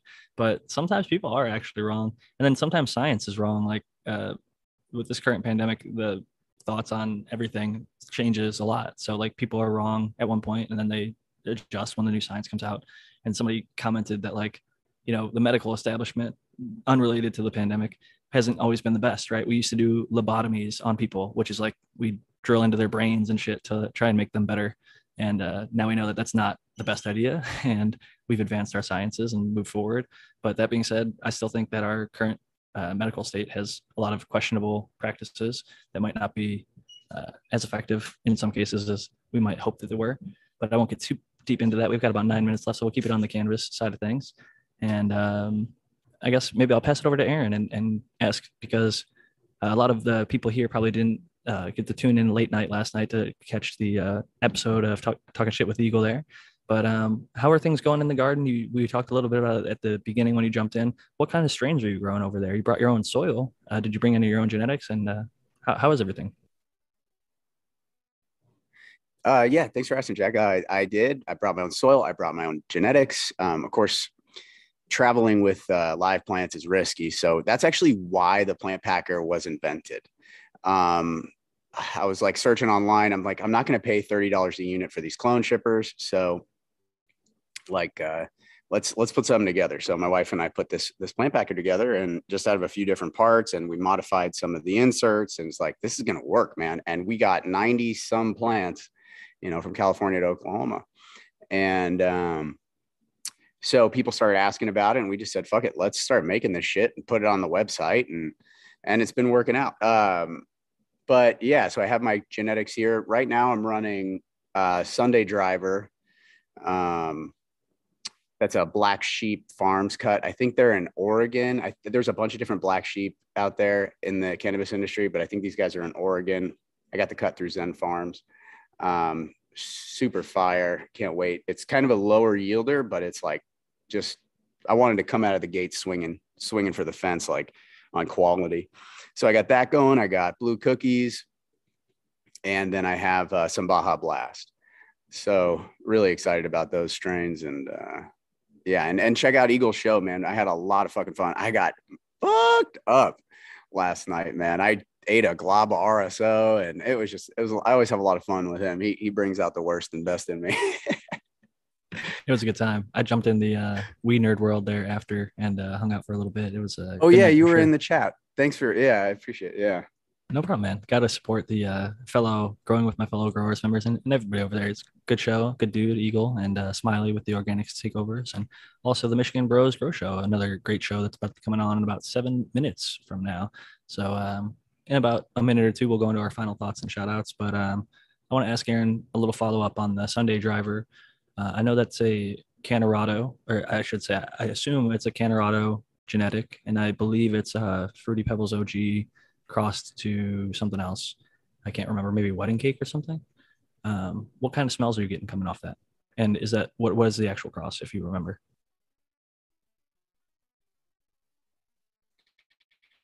I think it's grape pie.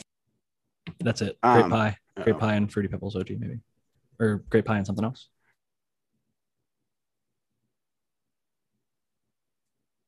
I think my connection might be fucked. Can you hear me? Okay, all right. Well, I'm pretty sure it's FPOG and grape pie, if I remember correctly.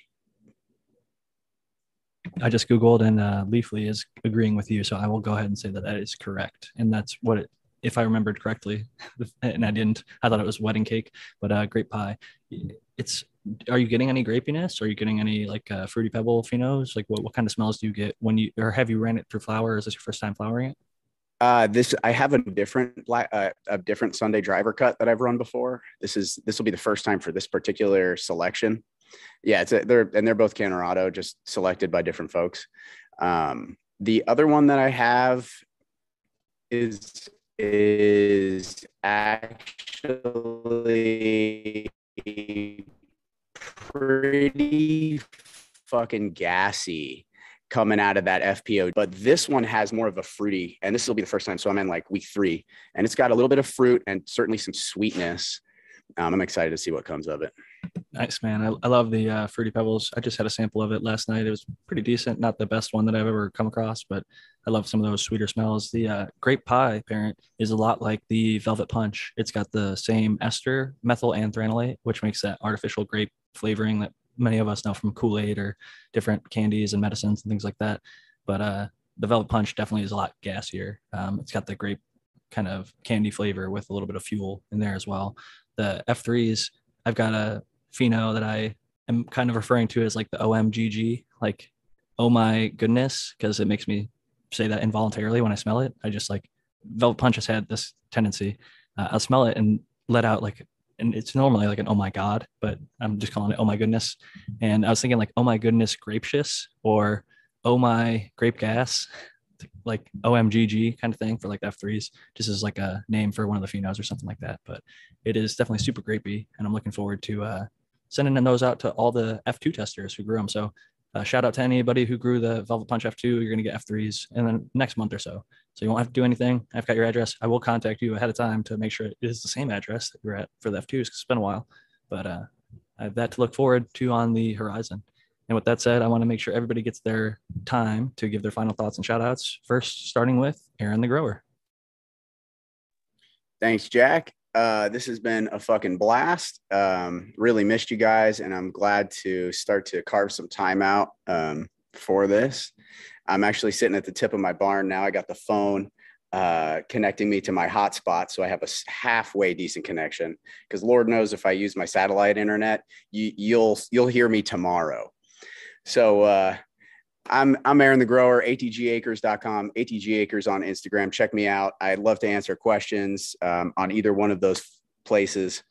Yeah, I don't know. That's it, man. Love you guys. We love you too, man. Always happy to have you, and lots of growers love from the chat and the community around afterwards. They're happy to have you back. I saw some comments on the last show praising and cheering that you were back with us. So I am very happy to have you as well, and to be able to be here present with you, not physically, but on the Zoom call. It's been great this past hour, and we look forward to having you more in the future. And with that said, we got Noah the Grower. Yeah, I had a great time today, and yeah, I'm Noah the Grower with 2 E's. You can find me there on Instagram, and most weeks here with everybody, and I'll see everybody next week. Thanks again for joining us, Noah. And next up, we've got Matthew Gates. I really enjoyed this conversation because we got to talk about kind of interesting sort of maybe questionable products, and also aspects of them that aren't as questionable. And I always love to talk about this stuff. As you well know, if you like more content about that kind of thing, you can check me out on Zentinol.com for professional inquiries, Zentinol on YouTube as well. You can join my IPM Discord, over 110 people now, I think, which is my Patreon, patreon.com/Sentinel, and then Discord, of course. You get the link for subscribing. And you can also get me on @SyncAngel, Instagram, and Twitter.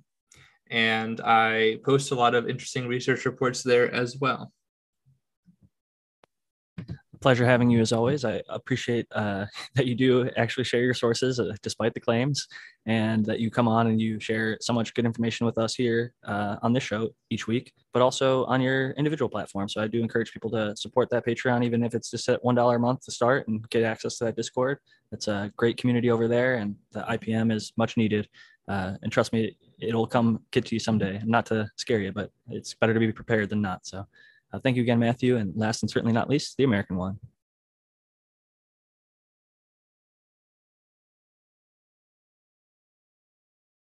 If you can find his mute button while he's looking for it. Yeah, it didn't come up. I'm all right. I'm back.